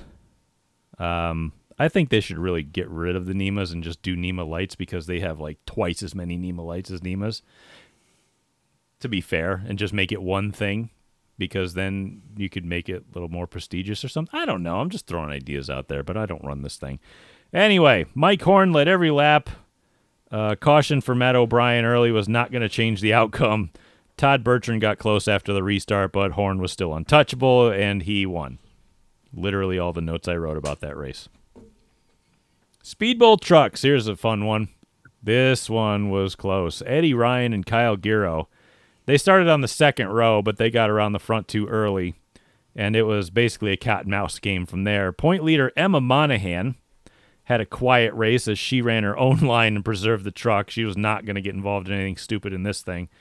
But the battle for the lead got heated late as Giro caught Ryan in the waning laps of this green to checker race. It's so thankful it was green to checker because we had some serious shit shows. By the way, You didn't want to catch back up. by the way, street stock race, that was about 45 minutes as well. Oh, for God's sake. Yeah, my camera said 40-something minutes. So, because we don't turn them off if we have in-car cameras. We're just rolling. So, I'm so glad you don't have to use tape anymore. oh, that was awful. Let's see. With 2 to go, Giro made a move to get under Ryan, and they ran hard for the last 2 laps. Giro moved up a hair off of 4, but Ryan had enough room to beat him back to the line by 17 thousandths of a second, literally the front bumper. Oh. Sounds like you gave him a little extra because I believe Giro owes Ryan one. Yeah, he moved him From up. He moved him up before. a little, but he wasn't going to run him out. You know, he's just like, whatever, I'll run you hard that last lap, but I'm not going to run you out. And he didn't, and he lived up to it. Kyle's super fun to race with too, because he'll run you hard as hell, but he will not be an asshole. Kyle had to graduate from the school of us. He had to race with us fucking animals up at Thompson for a few years. It was so much fun too. I mean, he won the title. What was it? The second year? Yeah. 18? Yeah, his second season. Jesse smirks. All right, we're going to leave it at that. Yeah, I don't think he never won a race in a street stock, but he won the title. But he made up for it because he's winning races in the truck, so whatever. Uh-oh. Well, Waterman never Sorry, Phil. You never just won a blinked and race scared in us. the 2016 season and won the title too. That's true. He didn't. Anyway, sorry. I remember because I got out of the car in Victory Lane and heard everybody cheering and then realized they were cheering for him. Weird. Anyway, so Emma Monahan would wrap up the truck title, making it 2 for 2 for championships for the Monahan children. Both of them Pretty impressive. in their first full-time seasons in their division. And, side note, she became the first female Saturday night champion, according to, I don't know who, but it wasn't Sid, and he's not here to correct me because we lost him on Zoom earlier. So, anyway, that's an interesting tidbit of info. I don't know. Someone's going to have to correct me on that one, but anyway. We'll go to Waterford Sunday, which I wasn't there for. Neither was Jesse. Neither is my internet, apparently. I know it's still there, basically. I can still kind of see Phil moving. So anyway, I'm just going to lean on... Yep.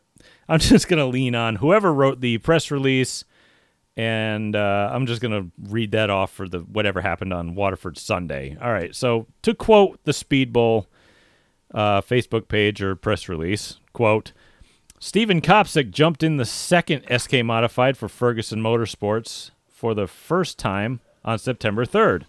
In only his third start, he was able to park it in victory lane for the first time in the division at the Speed Bowl. His one and only win at the Shoreline Oval before this came back in 2013 driving a Legends car on Wild and Wacky Wednesday, apparently. An extra distance feature event, headline day 3 of the finale. It was Adam Gaeta and Jeff Malave, there's a name for you, that set the pace in the early stages. Kopsick dove into the corner and was able to pick off both drivers about a dozen laps in, pulling Malave by with him. Which name? Jeff Jeff Malave. I know Gaeta is pretty special. Well, yeah, but I'm saying you haven't heard Jeff Malave in a while, right? No, I haven't. All right. It's like if Bo Gunning came back. At the halfway point, a massive pileup on the restart sent cars airborne in a mad dash across the infield. I can't wait to watch the Sid's view on that one, because that's going to be Sid's view, not Speed Bowl history. Did we lose Phil again? Nope, I'm here. Hey, he's there. Good. Thank you. Just All right. listening. He's just resting his eyes, Brent. Just keep moving. I get nervous. All right. We can't check if he's breathing. Stick your finger under his nose. All right. After the cleanup, after the cleanup and racing resumed, Malave began to battle back and clear Kopsick on the outside. Kopsick would jump back into the lead 3 laps later and ride out the rest of the race in the lead, even after a caution with 4 laps to go.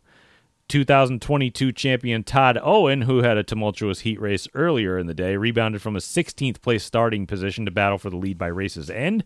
He had a taste of second place for a short while until Malave was able to get the better of him with 3 to go and take the position back. Owen is now the 5th driver in Speedbowl history to have back-to-back championships. Here's a side note from me. He also went back-to-back at Stafford this year, marking 2 straight seasons where he won championships at both tracks. After having never won one before, right? Not in an SK. Right. That's crazy, though. I never thought that a 47-year-old man would kind of take the torch from Keith Rocco and run with it. But I'm so glad for it because it gives me hope. Yeah. Yeah, I was going to say, it gives me hope because I got such a late start. So, hey, Larry Barnett just won his 6th championship at the age of 60. We got hope, guys. I honestly see no reason Larry can't keep winning either. Oh, God, no. He's very capable. He's not done. No, he ain't done for a while. He'll race until he's Red Farmer, I swear to God. I think he's got his fire back, and that's dangerous. Yeah. I'm racing guys with a bent chassis and almost beating him. Give me a break. Sorry, I'm biased because I know like he's a good dude. Hero. We'll let him go. Late models competed in a 50-lap special 2nd annual Don Caddick Memorial Race. Jordan Hadley and Ryan Morgan kicked off the event with speed, pulling away from the rest of the field. Jason Palmer and Ray Christian III both methodically worked their way from a mid-pack starting position towards the front when they split Morgan 3 wide together and began challenging for the lead that Hadley held. Palmer lost control of his car, drawing a caution that set up Morgan and Christian to begin their attack. Contact with the top 3 would see Hadley go around and send Christian to the rear of the field. Tisk, tisk, Ray, Ray. With 12 to go. Ray. Sorry. I forgot he's the 3rd. It never gets old. Sorry. All right, Morgan was able to keep his car pointed in the right direction and coasted his way to the finish, earning his 2nd win of the season at the Speed Bowl. He was also Thompson Speedway champion. Ray Christian had the late model championship locked up before taking the green flag, which is his first at the track in his career that began in the mini stocks in 2008 at the Speed Bowl. All right. I'm sitting here trying to see who led lap 35 because that's the lap I sponsored in that race. Oh, shoot. I don't know. I don't have that pulled up for the what do you call it, my laps. I didn't look at it all Sunday. I should have pulled it up. That's what I'm doing right now. I know I should have pulled it up, but I never did because it's not in my results page. If you don't look at it that day, it's not in your results page, which sucks. All right, Sammy Anderson wasn't going to be denied in the SK Lights this time out. She pulled into the lead on lap 3 past Ethan DeRocher and survived several cautions, having a near straightaway lead at one point. The field would stack up once, sending a few cars into the pits, but Anderson and DeRocher would go on a breakaway and become a 2-car show. Anderson was able to strong-arm her way into the lead and secure her first career win. I've just seen nothing but progress out of her this year. Nothing but progress. Sometimes a change of scenery. I believe she's with a different chassis manufacturer or something going on this year that's changed her program. Yeah, she kind of ditched Stafford in favor of coming to Waterford. He's a big boy. And like I said, I've seen nothing but progress. Because she used to be a dart without feathers and just kind of lost out there. But now it's like, okay, she's been putting together better runs, coming from the back, passing cars, holding lines better, having more awareness. You just see a progression. You know? I was honestly shocked that she wasn't better right away when she got one of those, considering she had raced quarter midgets for a while. I think she had some success in them, too. Oh, I'm sure, but, you know, she stepped in those stupid street stocks and ruined everything. Well, never mind. I was I gonna know the say- car. I drove the car that she drove the year before, and I know what it was capable of. And It's a bucket. She struggled really bad with that thing. Yeah, that car was kind of a bucket. So, all right. So Tom Abley Jr. only really needed to take the green flag to earn the SK Light Championship, which his race resulted in staying out of trouble for a 6th place finish to cap off his highly successful season and a return to racing and a new division for him. All right. So Rick LaFleche and Mark Panarone were the stars of the mini stocks early stages of the event. That kept being slowed by minor incidents around the track. There was a melee going into turn 1 with 7 to go, taking out Panarone. Charlie Canfield was forced to start the race in the rear after a fuel issue during pace laps. He was able to put his car in a position to win when new leader Sam Messick and Charlie Canfield cleared LaFleche for the top 2 spots. Canfield didn't have enough car to be able to nose in front of Messick, who dominated the final few restarts from the outside groove. Messick scored the win and Rookie of the Year, while Canfield was crowned champion for, I believe, the 3rd time. All right. 27 open street stocks took to the track and put on a very good show for those in attendance. A flat tire sent early leader Brian Norman into the outside wall, which allowed Corey Fanning to make his way to the lead. He and Saturday night winner Tony Macrino took off from the rest of the field with Macrino hot on Fanning's tail. Lap traffic would play a role with just a few laps to go, giving Fanning a clear shot to score the win, locking himself into the Northeast Street Stock Championship event held at the Speed Bowl on October 29th. All right. I believe that is all the notes that I'm going to have to watch all those on Sid's View later when they come out.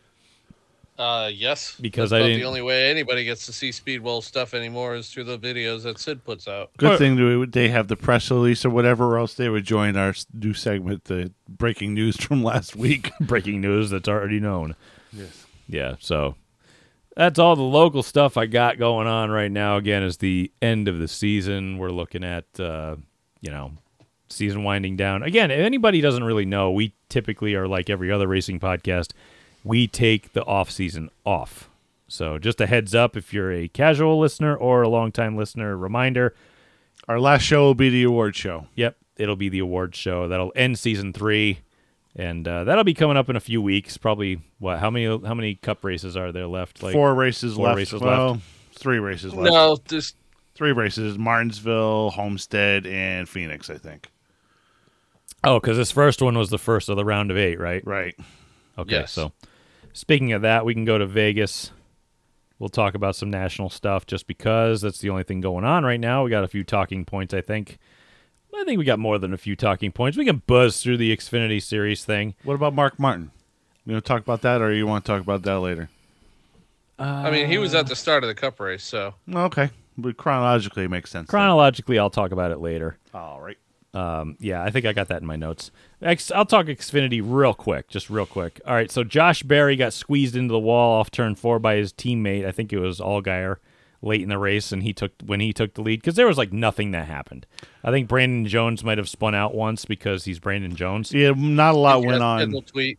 Scheduled tweet. Yeah, not a lot went on until near Until the the end very of the race. end of the Yeah, race, about yeah. near the end of the race. But I mean, he kind of bounced it off the wall, kept trucking, and he ended up winning. Josh Berry won his way through.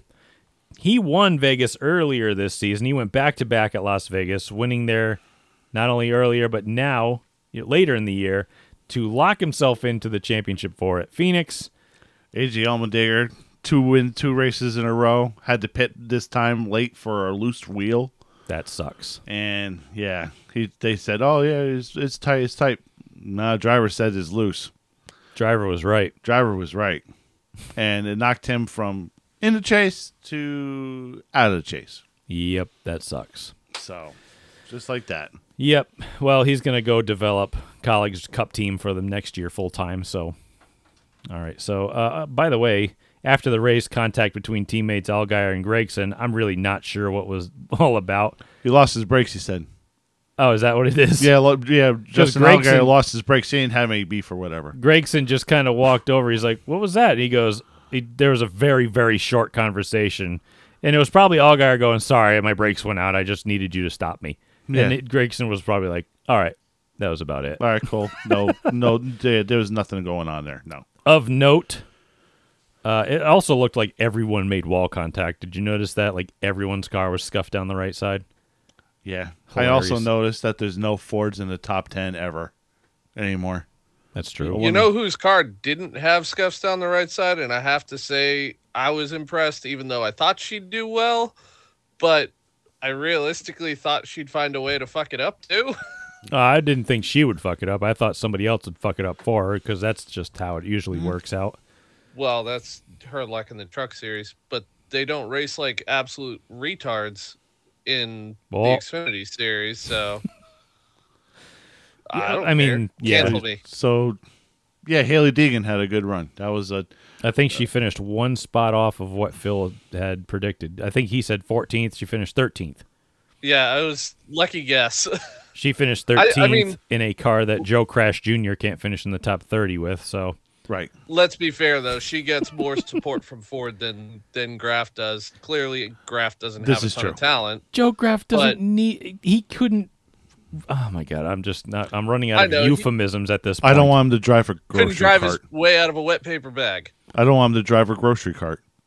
He couldn't crash if he couldn't crash on the floor if he tried to fall out of his chair. For God's sakes. Yeah, But yeah. the kid is terrible. But I mean, hey, that was clearly a Haas prepared car or something of the sort. It was heavily supported by Ford, and she had good equipment, which honestly, I think she's good enough that she deserves it. She just probably is going to need a car. Like I was saying to you the other day, Brent, maybe the truck series isn't what she needed.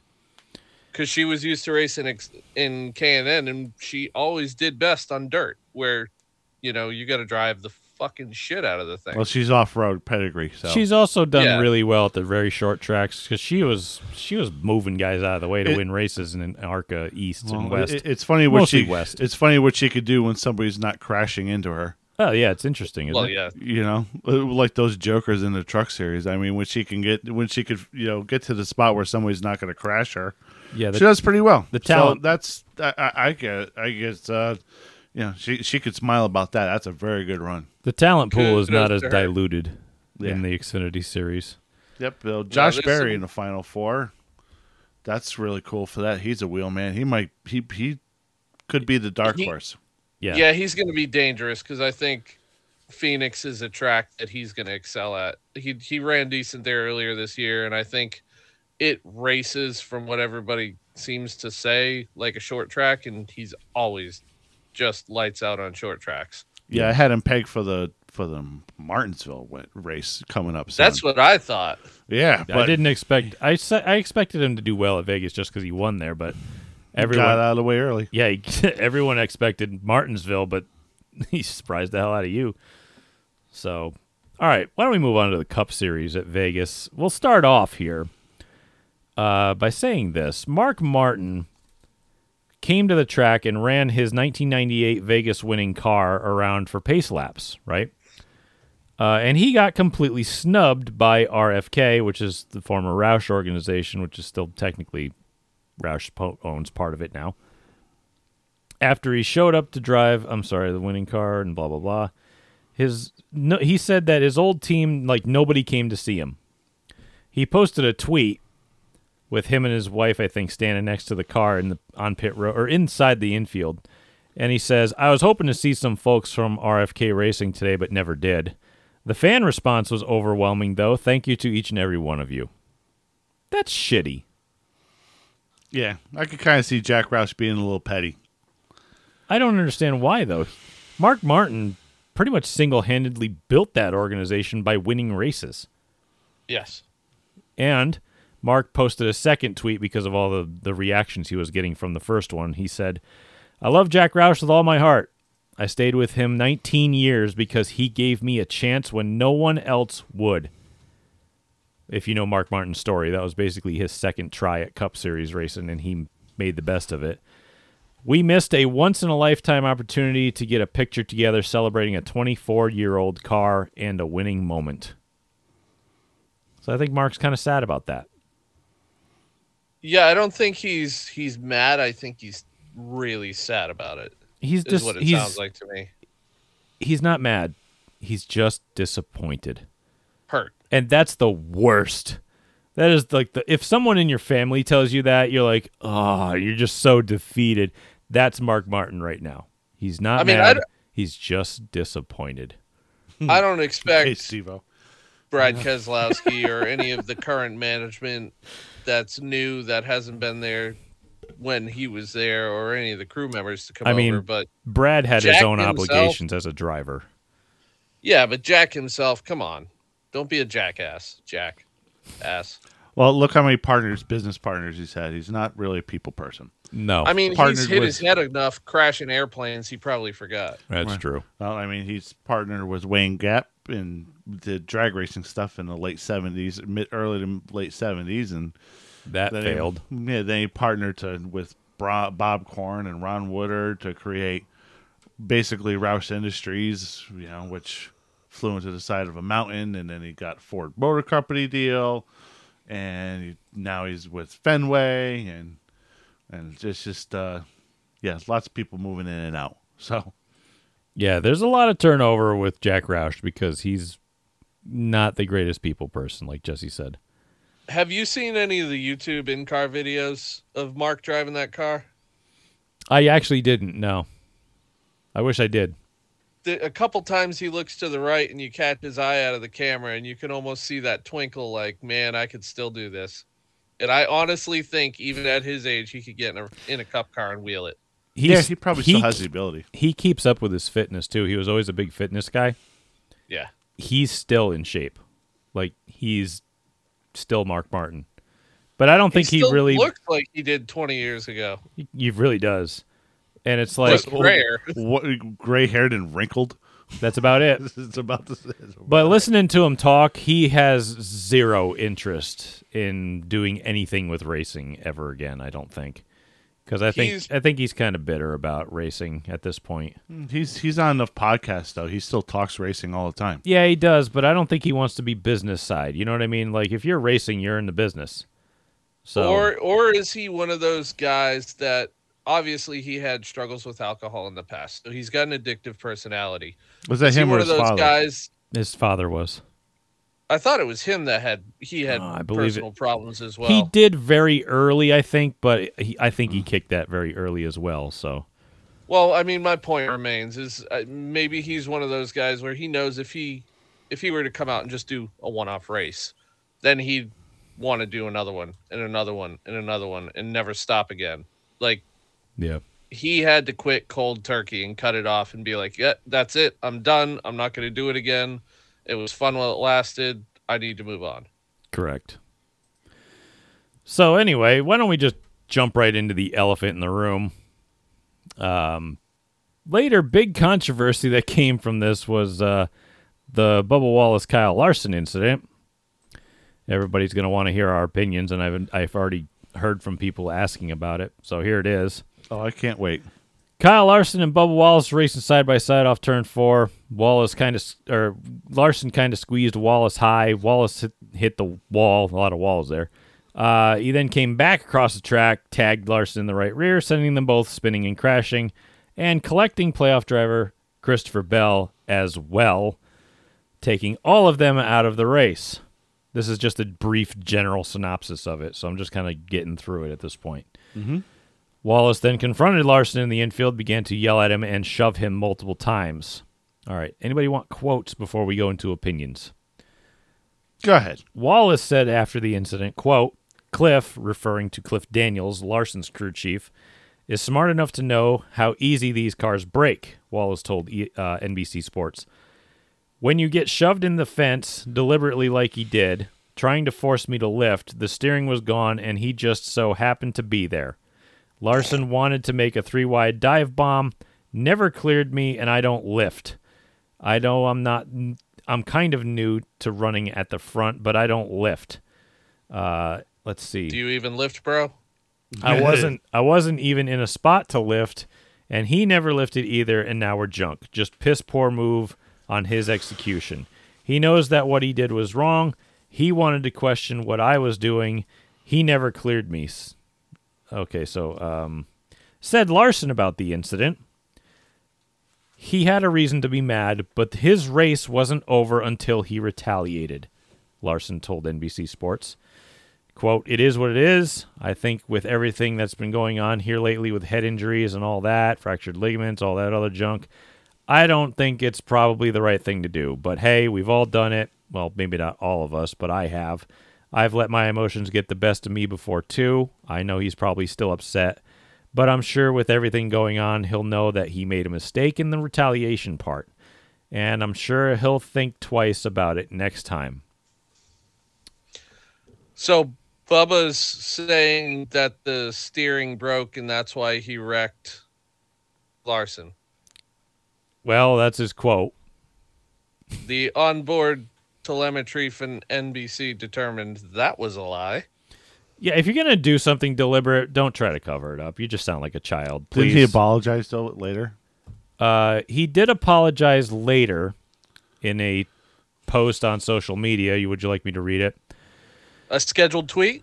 Here it is. I want to, a quote from Bubba Wallace. "I want to apologize for my actions on Sunday following the on-track incident with Kyle Larson and the 5-car. My behavior does not align with the core values that are shared by 23XI Racing and our partners, who have played a crucial role in my incredible journey to the top of this great sport. I want to apologize to NASCAR and its fans, along with Christopher Bell, Joe Gibbs Racing, and Toyota for putting them in a situation in the playoffs that they did not deserve." I don't see anything about Kyle Larson. "I compete with immense passion, and with passion at times comes frustration. Upon reflecting, I should have represented our partners and core team values better than I did by letting my frustrations follow me outside of the car. You live and learn, and I intend to learn from this." Sincerely, the best HR department that we ever had. Yes, sincerely. Yeah, I was gonna Best say. PR department. Sincerely, Toyota's PR. I Yep. mean, Bubba Wallace. Thoughts? I have some. You go ahead, because I lost my notes. This is going to be good. Because guess what, everyone? This is not the first time that racers have ever had a dispute between each other on the racetrack.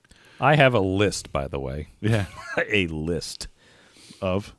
all of the, well, it's not a comprehensive list. It's just a list. It's not all of them. It's not complete. It's just a list. But I have a decent list of And there's a fight. different run-ins and actual penalties and stuff too. Oh, By the all right. way, Would you like to go through some before I begin? sure. I mean, does anybody here remember Jeff Gordon stuffing Clint Boyer at Phoenix? Yes. Did he ever get Yes. penalized for that? Don't remember. No, he didn't. No, because he was Jeff Gordon. Do you remember Jeff Burton stuffing Jeff Gordon at Texas when Gordon tried to run into him? And they fought on the Yes. backstretch? 2010? Yes. Kind of, yeah. Yeah. Anybody get penalized from that? Don't remember. No, they didn't. I I have a list. wanted... Go ahead, Jess. I'm pulling my I list up. remember the worst one I've ever seen was Kyle Petty at Daytona shoving Bobby Hillin Jr. after they were talking after they crashed. Mm-hmm. Bobby Hillin Jr. didn't even do anything to Kyle Petty. He just kind of got wrecked into him. He was just kind of involved. And then Kyle Petty was such an asshole. Mm-hmm. He just shoved him. That was the worst one I've ever seen. Because I'm like, why did you shove him? He didn't do anything to you. Why are you being such a dick right now? Mm-hmm. So, yeah, that was definitely the most egregious one. Yep. Even more than this incident. So again, I have a list that's not comprehensive. I remember Tony Stewart throwing a helmet at Michael Waltrip at Bristol? No, it was Kenseth, I believe. Kenseth at Yeah. Bristol. That was a good one. Yep. That was the old two-hander throw. Yeah, he got the double hand, overhand. Yeah, And then he did the rile up the crowd wave. Yeah, that was great. that was a good one. I got Edwards and Keselowski twice in 2010. Once in the Cup Series, one in the Xfinity Series. Yeah. I believe Edwards probably did both of them. I believe he hung a left or he hung a right into Edwards, or no, into Keselowski and junked him at Gateway, I want to say, and then Keselowski got drilled. Mm-hmm. And then they got together at Atlanta in the Cup Series, and he dumped Keselowski down the front stretch, and that he flipped into the wall, and it crushed the roof of the car. Yeah. Yeah. believe there was a probation and then $60 $25,000 penalty.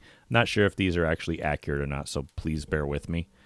There was the Kevin Harvick, Kyle Busch incident at Darlington. I believe they were both fined $25,000. Kyle Busch and Ron Hornaday in that famous one at Texas. Under caution. Somebody got parked for 2 races, or somebody got parked for a race. I forget. I know they got parked. Somebody got parked. Kyle in that. Busch got parked. Yeah. Let's see. There was Jeff Gordon and Clint Boyer, like I said. I believe they got docked points and money. Let's see. I'm trying to think of the famous ones. Oh, yeah. Matt Kenseth, Joey Logano at Martinsville. Kenseth, I believe, got parked. Yeah, he got parked for a couple races. Let's see. We're getting kind of recent here. Elliott and Hamlin at Martinsville. No penalties. It might have been something else. We're getting more recent here. Like, let's see here. Hamlin and Bowman in 2021 at Martinsville. No penalty. This year at Martinsville, Ty Gibbs and Sammy Mayer. I believe there was a $15,000 penalty because there was a post-race pit incident on pit road. Let's see. Noah Gragson, Sage Karam this year when he hooked Karam down the backstretch at Road America. Believe there was a $35,000 penalty. We probably covered it on the show. But then there was Hocevar and Perkins at IRP. Believe that was a right rear hook. There was no penalty. So it's all across the board, really. Oh, there's the famous one where Brad Keselowski and Jeff Gordon parked next to each other after getting into it on track, and then Kevin Harvick jumped over the roof and tickled Brad Keselowski's ribs, and then all hell broke loose. That was my favorite one ever. I love that one. Yeah. And I mean, Harvick's you got like, Kevin, don't be a little bitch. and you got Kevin Harvick He jumping jumped over in his it. car at Greg Ricky Biffle Rudd. or Ricky Rudd or somebody. Yeah, Yeah, there was penalties there. yeah, Before Jesse goes, I think there's multi-layers to this one, though. yeah. So, first off, clearly intentionally wrecked him. Came across mean, the he- track to do it. Well, he throttled up to do it. You could see it on the telemetry. Or he just never lifted. No, so on the NBC telemetry, it dropped out like to half throttle after he hit the wall, and then he legged it and just cranked it left. So yes. to me, there's strike one. Yep.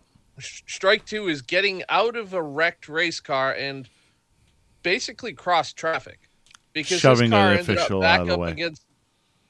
Say again. Shoving a medical personnel member out of the way. I believe, Yeah. you're not supposed to touch them. That's number 3. I think that's in the rules. I don't know. I have to look And it then up. fighting. So there's 4 things that he did wrong here. If this is not a $100,000 fine or a suspension, I'm going to be shocked, but also not shocked because of who it is. And I hate to say that, but To be honest, let's be this fair, year, they pushed their diversity program so hard. Well, Can- that's 2 members of the diversity program, actually. can we be fair here Fair point. and say that NASCAR has backed themselves into a box with this one? They have to kind of act because literally a couple weeks ago, William Byron and Denny Hamlin got into it under yellow, and Byron got that $100,000 penalty. Yeah.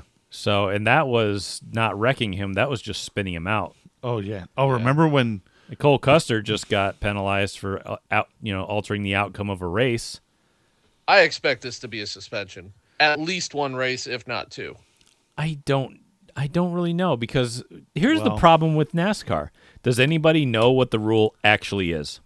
No, because they write it so vaguely, they can be consistently inconsistent. Well, Right. did So how the anybody hell are you going to admit- judge it? That's the NASCAR way. Now, did I didn't see it, but did Bubba admit to hitting him on retaliation? I gave you the quote, and I don't remember him. He just said that the steering broke. So basically, he put the ball in NASCAR is their court to prove it, basically. Which Well, with unfortunately- SMT data, Yeah. it's probably going to be pretty easy to figure out. Which is why they got Custer for altering the race. Plus, they got that radio transmission, but I don't. Bubba was babbling like crazy, too. He couldn't give a straight answer on it. Well, it's all NASCAR's fault in the end anyway. They had that whole boys have at it era, which completely ruined like 15 to 20 years of the sport with people who just wrecked each other for no good goddamn reason. yep. and it just snowballed, and now you got this. I don't condone wrecking anybody on purpose. Nope. Even when Jesse did it, I didn't condone it. I understood, but I didn't condone it. It's that old Chris Rock joke, you know? Yeah. You don't push an old man down the stairs, but sometimes, depending on what the situation, I understand. Right. That's it. I understand. You don't do it. Are we ready I for my rant understand. yet? We are as ready as we'll get, I The guess. floor is yours. Apologies, headphone users. Okay, so I like how we apologize. I have to preface afterwards. this because I have to preface this with a disclaimer because of the times that we live in. That I have to let people know that number one, if I am a racist, then I would be the worst racist in the world because my gastroenterologist is a really great doctor. I trust him with my life and with any kind of like cancer diagnosis, what they remove. Yeah, I don't care what color he is. Just do a good job. Okay, yeah, he's black. You know. So what? So what? Okay, this is a very intimate relationship I have with him. He's been inside my throat and asshole Correct. numerous times. Phrasing. I know. Phrasing. Phrasing. Phrasing. Everyone. Phrasing. Phrasing. Yes, he's been inside me a lot. I don't Okay. think it was him, but go on. It was maybe medical devices and whatnot and remove stuff. Yeah. Okay. So I have to trust him with my life. Therefore, I'd be pretty bad at being a racist. Sorry, because I love that guy. He's saved my life twice, probably. On with it.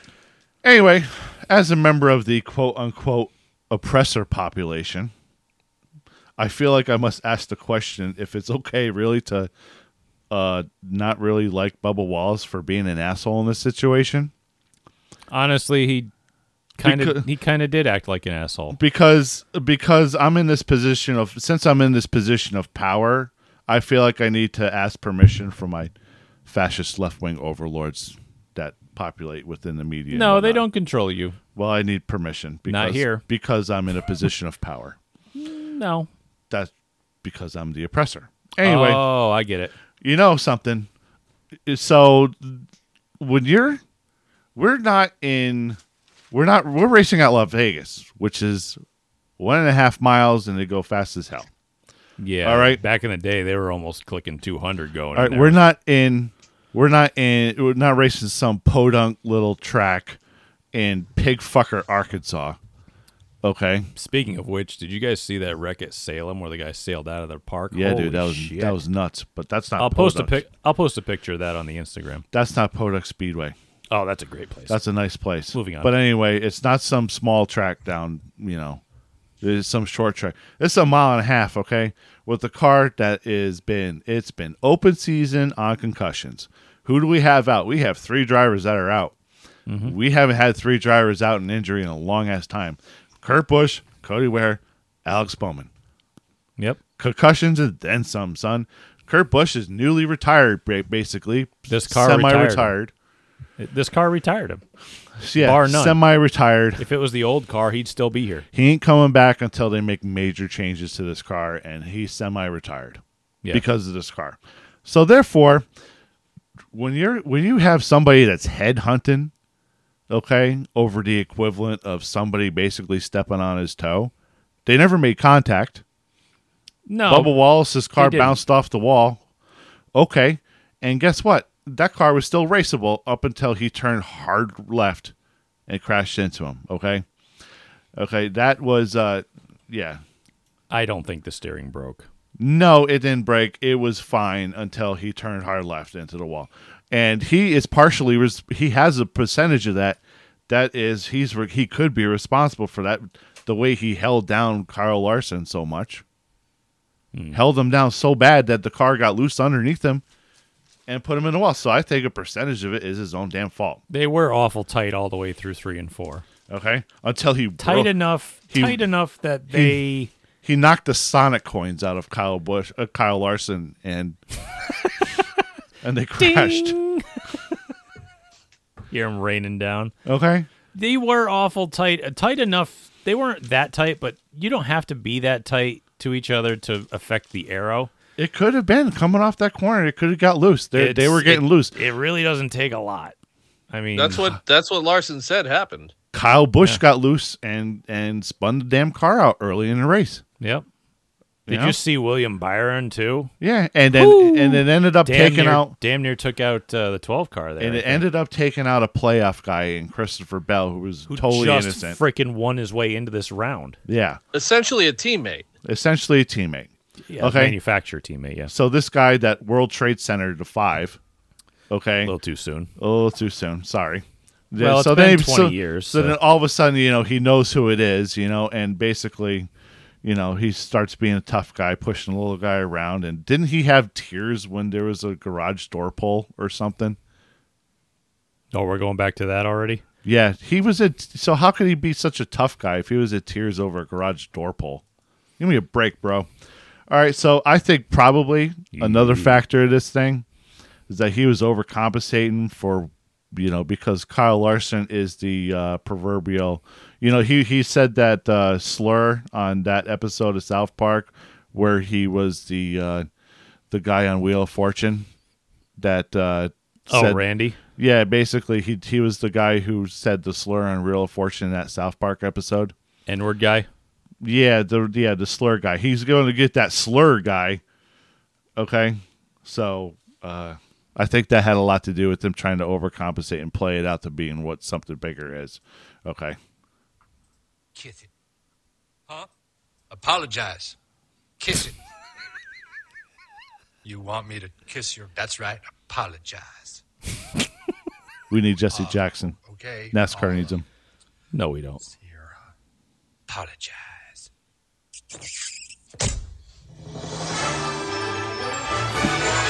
He's got to kiss his black ass. I think that's the only way we can solve this. Oh, boy.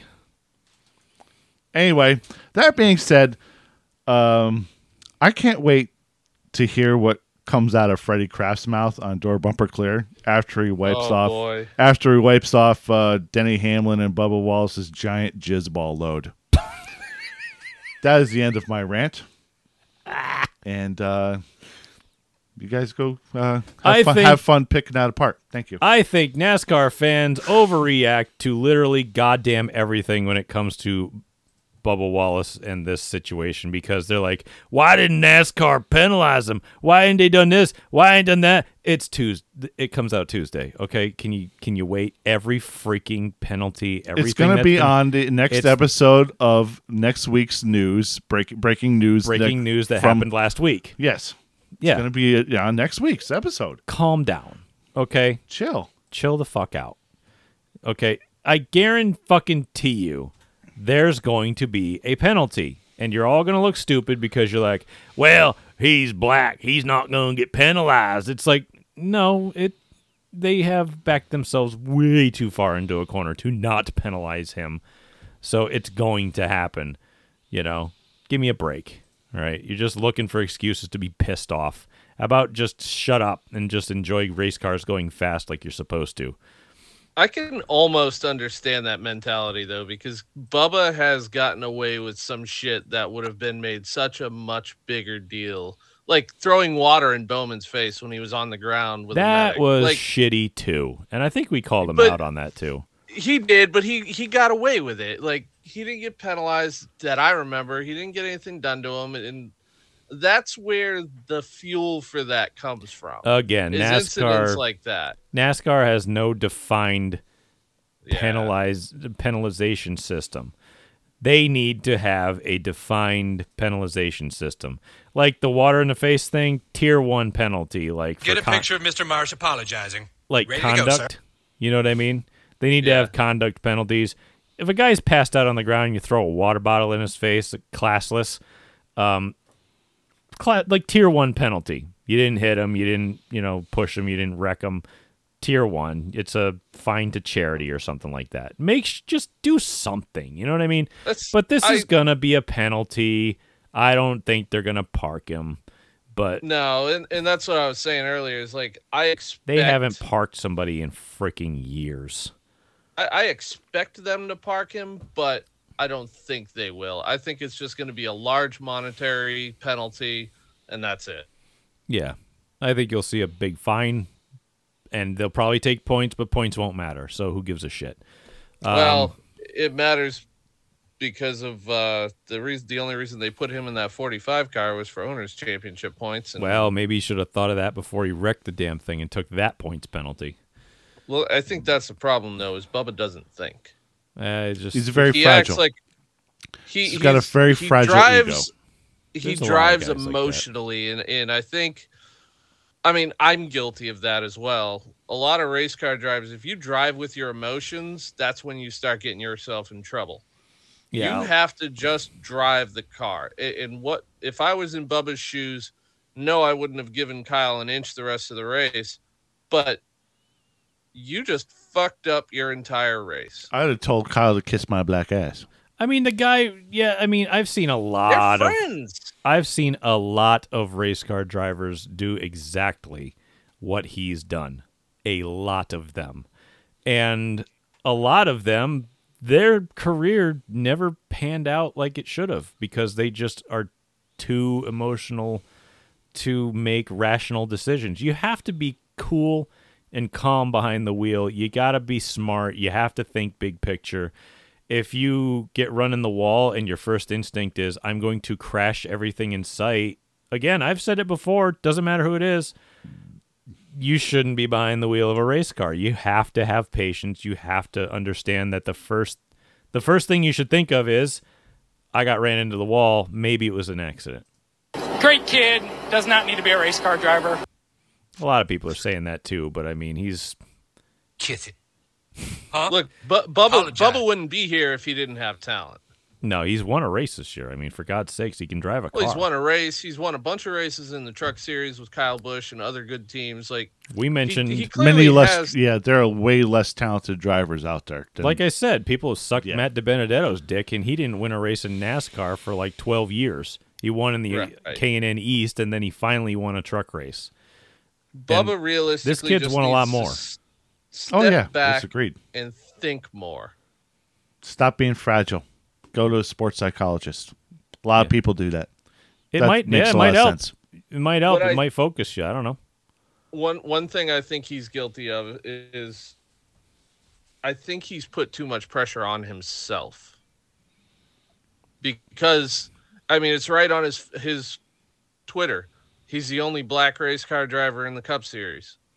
Do you think it's Well- kind of like when baseball players start getting in their own head and they get the yips and they can't make a routine throw constantly because they're in their own head? I think so. And I think Bubba's better than that. And like, look, I don't care what color he is. You've No, I either don't give got a shit. talent or you don't. I'll give anybody shit. Doesn't matter.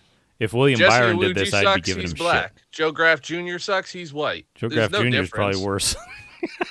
Well, I would agree so. Jesse doesn't But- crash as much. Let's be fair. Actually, he like- doesn't really crash at all. I think putting that pressure on himself has brought the emotional part of it kind of to the forefront for him. And he wants so bad to, and I get it, he wants so bad to be successful and perform and run up front and win races that he doesn't think about kind of what we were talking about earlier with Gaedeke. Mhm. Take what the car can give you. Race your race, get what you can get, move on to next week, learn to be better. That's how, like, look at Mark Martin, one of the cleanest and most under the radar guys there was. Probably one of the But he- most well-respected racers in the Cup Series of all time. Won a ton of fucking races. Won over 50 races, I think. I'll tell you what. There's probably a lot of guys out there that are rooting for in the garage area that are probably rooting for Bubba Wallace to do well. I think we all are. You know, I I think wanna there's a lot see of him people do well. Doing well. I would like to see him He's- do well. You just got to stop with the He's fragile ego. got to shit. get out of his own head. That's where he's at right now. Yep, 100%. He's just in his Kiss own it. head. That's you all. Want me to kiss your? That's right. Apologize. He might need therapy, realistically. Yeah. That's Sports just therapy. Is- it Absolutely. might. You know what? You're right. There are a lot of It- sports psychologists, and they do help a lot of athletes get the hell out of their own heads. It's a lot of great And there's ones. many notable athletes that have gone through low points in their career that have stepped out and done that stuff and gone on to be super successful. Yeah. Did you hear how many So- people yelled screamed at Kyle Busch with all the yays when his tire fell off? Oh, they went wild when his tire I fell think off. that got a lot more. I think that got a lot more noise than the crash between Bubba and Kyle Larson. At least at the I racetrack. think it Yeah, I sounded think louder. At his Can home we- track, Kyle Busch got heated on. he got booed at his home track. They cheered when his wheel fell off, dude. Yeah. Can we talk about Kyle Busch going into full-blown man-child mode because he ran him fucking self into the wall on the last lap trying to race Ross Chastain? Yeah, Ross ran a protect line and just, Well, you know you you're maybe going the air to, you cut know off the his- guy's, no, you know if you're running a guy down and he wants that spot, he's going to run in your lane. And if he runs in your lane, you probably got to back it down a little bit because Kyle you're going Busch to lose does. the air, and Kyle didn't do that. So Kyle was behind him, like a half a fucking car behind him. It wasn't Ross's fault. Kyle has You the ran same yourself into the wall. Lift, bro. Kyle has the same mentality as everyone else. He's got a I'm fragile ego too. I'm successful. You owe me that spot. Well, he actually owes Ross Chastain at least 1 or 2 wrecks already this year. too. Everybody does. It's off the calendar I at know this it's point. the don't give a fuck Did tour. you hear what but Joey said when he got out of the car? He had fun racing with Ross, and Ross did a good job. He wasn't that big an idiot. Ross just ran the same freaking line as anyone else who would be leading. You always Yep. take the air off the car behind you. Joey just found a way around it. Right, Simple nothing as wrong with that. that, dude. There's nothing wrong with it nope, no but problem. Joey here. respected the game. because he's played the game and he knows he lives by it. He knows about clean Exactly. air. If Yeah. anybody knows about clean air, it's Joey Logano.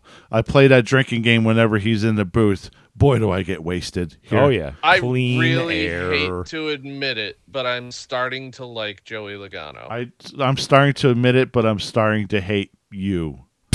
Joey Logano. I can't stand him.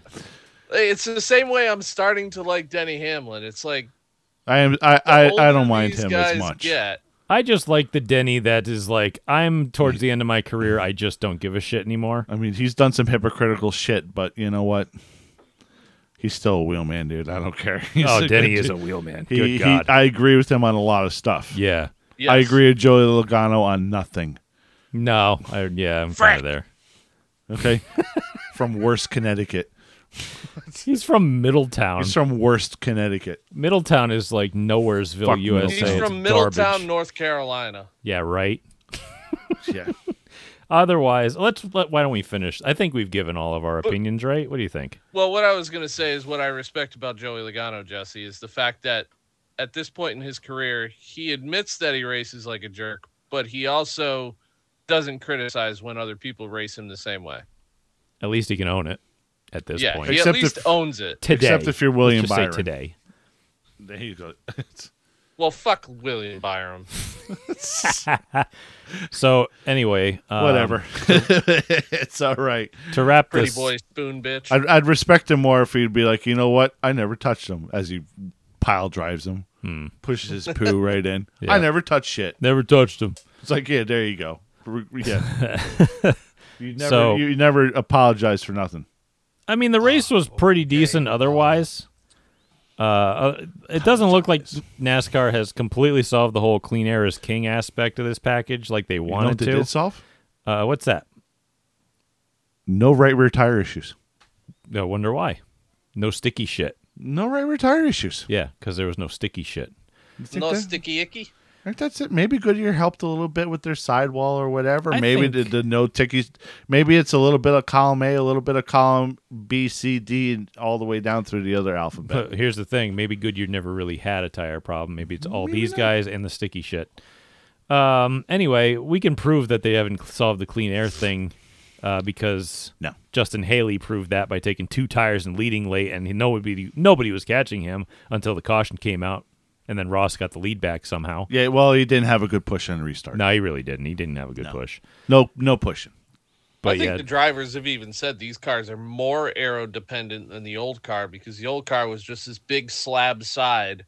And if Yeah. you took a little bit of air off of it, it didn't matter. With these cars, they have no slab side and they got so much aero dependency that if you just take a little bit of air off, you're in the wall. you know what solved that? Less tire, more power.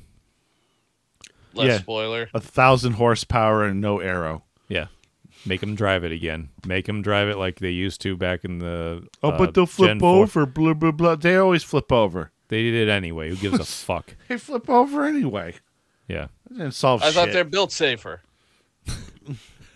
The center section, not the Safer back. for the car owner, not the driver. Yeah. We'll see. Only if you back it in. Yeah. So, yeah, and scramble your brains. So, anyway, Joey Logano did win. He's going to be in his 5th championship 4. Lame. Yep. Oh, well. Ross is still second in points right now, so we'll see what Joey happens. Logano is almost like Kevin Harvick. He's been in all of them lately, and he's only won one. Yeah. So, you locked him into the championship. God, I hate the fucking championship race being at Phoenix. I hate the playoffs in general. I hate all of it. I can't wait, and I stand by my prediction that I gave you the other day. With all the stuff that they're talking about in Nashville, I think what's going to happen is once they get that squared away and they can get a cup date there, the championship 4 race is going to be at Nashville. The following week, they're going to have the banquet, and champion week is going to be the week in between. You know what? I would like that. I would like that a lot. That would make a lot of sense. I think it would justify the chase a little bit. Yeah, that makes Only a lot of sense. Only a little bit. That would be really good. So, you're thinking at the fairgrounds, or? Yes. Well, they better fix the short track package because it sucks right now. Yeah. And then they're going to Martinsville. It seems to only suck on concrete tracks. Well, By no. the way, we might as well mention this because Everything we're but talking mile and a about half. short tracks. Anybody who's on Twitter knows who Bozy Tatarevic is. I don't know who he is. You don't have Twitter. I said on Twitter. There you go. He's a tire changer for the Vassar Sullivan ISMA team with the Lexuses, and he's also a very big tech guy. Like, he loves the tech stuff, writes freelance for Road and Track and other places. So he posted an article today that NASCAR will introduce a wet weather package for short ovals. Anybody hear about that? Let's see. Wet weather tires have been discussed and tested prior to the debut of the NASCAR Next Gen car. They say their sources are saying that NASCAR is forging ahead with implementing this plan for certain short ovals in 2023. One development in the package that will be seen in 23 is an updated rain light. It will still flash in wet weather conditions, but will now go solid when the driver gets on the brakes. A huge help when visibility is low and drivers can't tell when the cars start braking. I really like lights and that. lights and lights and lights. The short oval tracks that will likely see the availability of the wet weather package, like Martinsville, Phoenix. Oh boy, that's a little big. Possibility of others like New Hampshire. That would be decent. Flat tracks. Let's do it at Bristol. Flat short tracks would be better. No banking. This is more of a wet surface solution than a true rain racing solution, he says, but it could significantly reduce race delays when there is rain. Best way to look at it is this solution could replace the last 30 to 40 minutes of jet drying instead of allowing cars to go racing on damp pavement. Or instead allowing cars to go racing on damp pavement. Basically, they just say, So you have to buy an intermediate grain tire and then go on to a slick. Basically, yeah. But they're going to shorten up the delays and get the race in, I guess. I don't know. They're trying to just... I have crippling depression. This sucks. Yeah, I don't like it. I don't either. mind it. I don't want nothing to do with this. I don't want anything to do with going around Martinsville driving slow, even slower than they already are. Single file, slow. They're all going to try to fight for the bottom that's not affected by wet. Okay. If I wanted to watch people drive Boring. slowly in the rain, I would just go down 95 in a downpour because everybody Why would crawls. you bother? NASCAR did not rain immediately tires respond. work better on wet surfaces, Jesse. So if the track dries out on the bottom and they're still under wet conditions, because NASCAR technically determines that still, well, until they say otherwise, would that mean they would run the wall? they may run 'Cause the that wall, could be entertaining. or they're all pit and try to get slicks on and then fight for the bottom, and it's going to be a one-groove racetrack. Whoever gets elbowed into the wet groove goes for a and spin. then there's going to be and there's 50,000 cautions for that. We're going to run at least 85 caution laps, and that'll dry the track fine. It's like, okay, good. Street stocks, get out there on the track, dry the track. Yep. I think more what they're talking about is they're gonna like make a single pass with the jet dryers and let them loose. Standing water will still delay a race start since hitting that at speed is dangerous no matter what. We can expect this new damp surface solution to help dry the track surface quickly. Once the race goes green, the rain tires likely won't stay on the cars long, as teams will need to swap to slicks as soon as a dry line forms, because both of speed and advantage of degradation of wet tire, we all know how that works. What happens when they have to do this on a track where they have to put that sticky shit? Yeah, the apple maple juice? syrup. I guess, on the track. I think that's. I don't think they're going to use it on high bank tracks. It's not going to work there. They run it on small tracks too, don't they? I don't remember, but No, I don't think they're stopped going to run running it at the smaller flat tracks. Yeah. By the way, this seems like a benefit for NASCAR from multiple aspects, as it allows them to lose less time on the TV broadcast and start a race sooner during rain delays. It also allows for some additional strategy at some of these short ovals if a race is started on rain tires. Good. So get rid of the stages and get rid of the playoffs then. Now we can... It's a joke. It's all a joke. NASCAR did not immediately respond to our request for comment. So we posted it anyway. It's fucking dumb, dude. All right. I am out of notes. Does anybody have any parting thoughts? I suck cock, and I love it. Yummy, yummy, yummy, yummy. You can tell the race. You can tell this is over. How far in are we anyway? Usually these Too far. 2 hours and what? 23 minutes. Oh, for God's sake. Some of that you have to cut out with our technical difficulties. Yeah, we keep having shit. technical difficulties, so I got to go back and cut some out, which I usually don't edit the episodes. But if you want to find our episodes, you can find us at makinglapspodcast@gmail.com. If you want to send us some feedback, you can find us at Facebook, facebook.com/makinglapspodcast. Instagram is @makinglapspodcast. You can, send us a voicemail to makinglapspodcast@gmail.com. You can find me on Instagram and Twitter at BrentGleason01. You can find me on YouTube at youtube.com/BrentGleason. You can find Phil at PJX Racing on Facebook, Instagram, Twitter, and YouTube. And you can find Jesse playing with the microphone because it's falling over. It's got a stop nut on the bottom. You can just twist that up to Phrasing. Phrasing. Oh, God. All right, get him away from that immediately because he's already supposed to be banned this week, but I let him back on just because. All right, boy. How do we end the show? Please do it nicely for the love of God. Keep the earth head down, stay Okay, you can do it a little bit louder. It's okay. Uh-oh. All right, well, thank you all for listening. I appreciate it.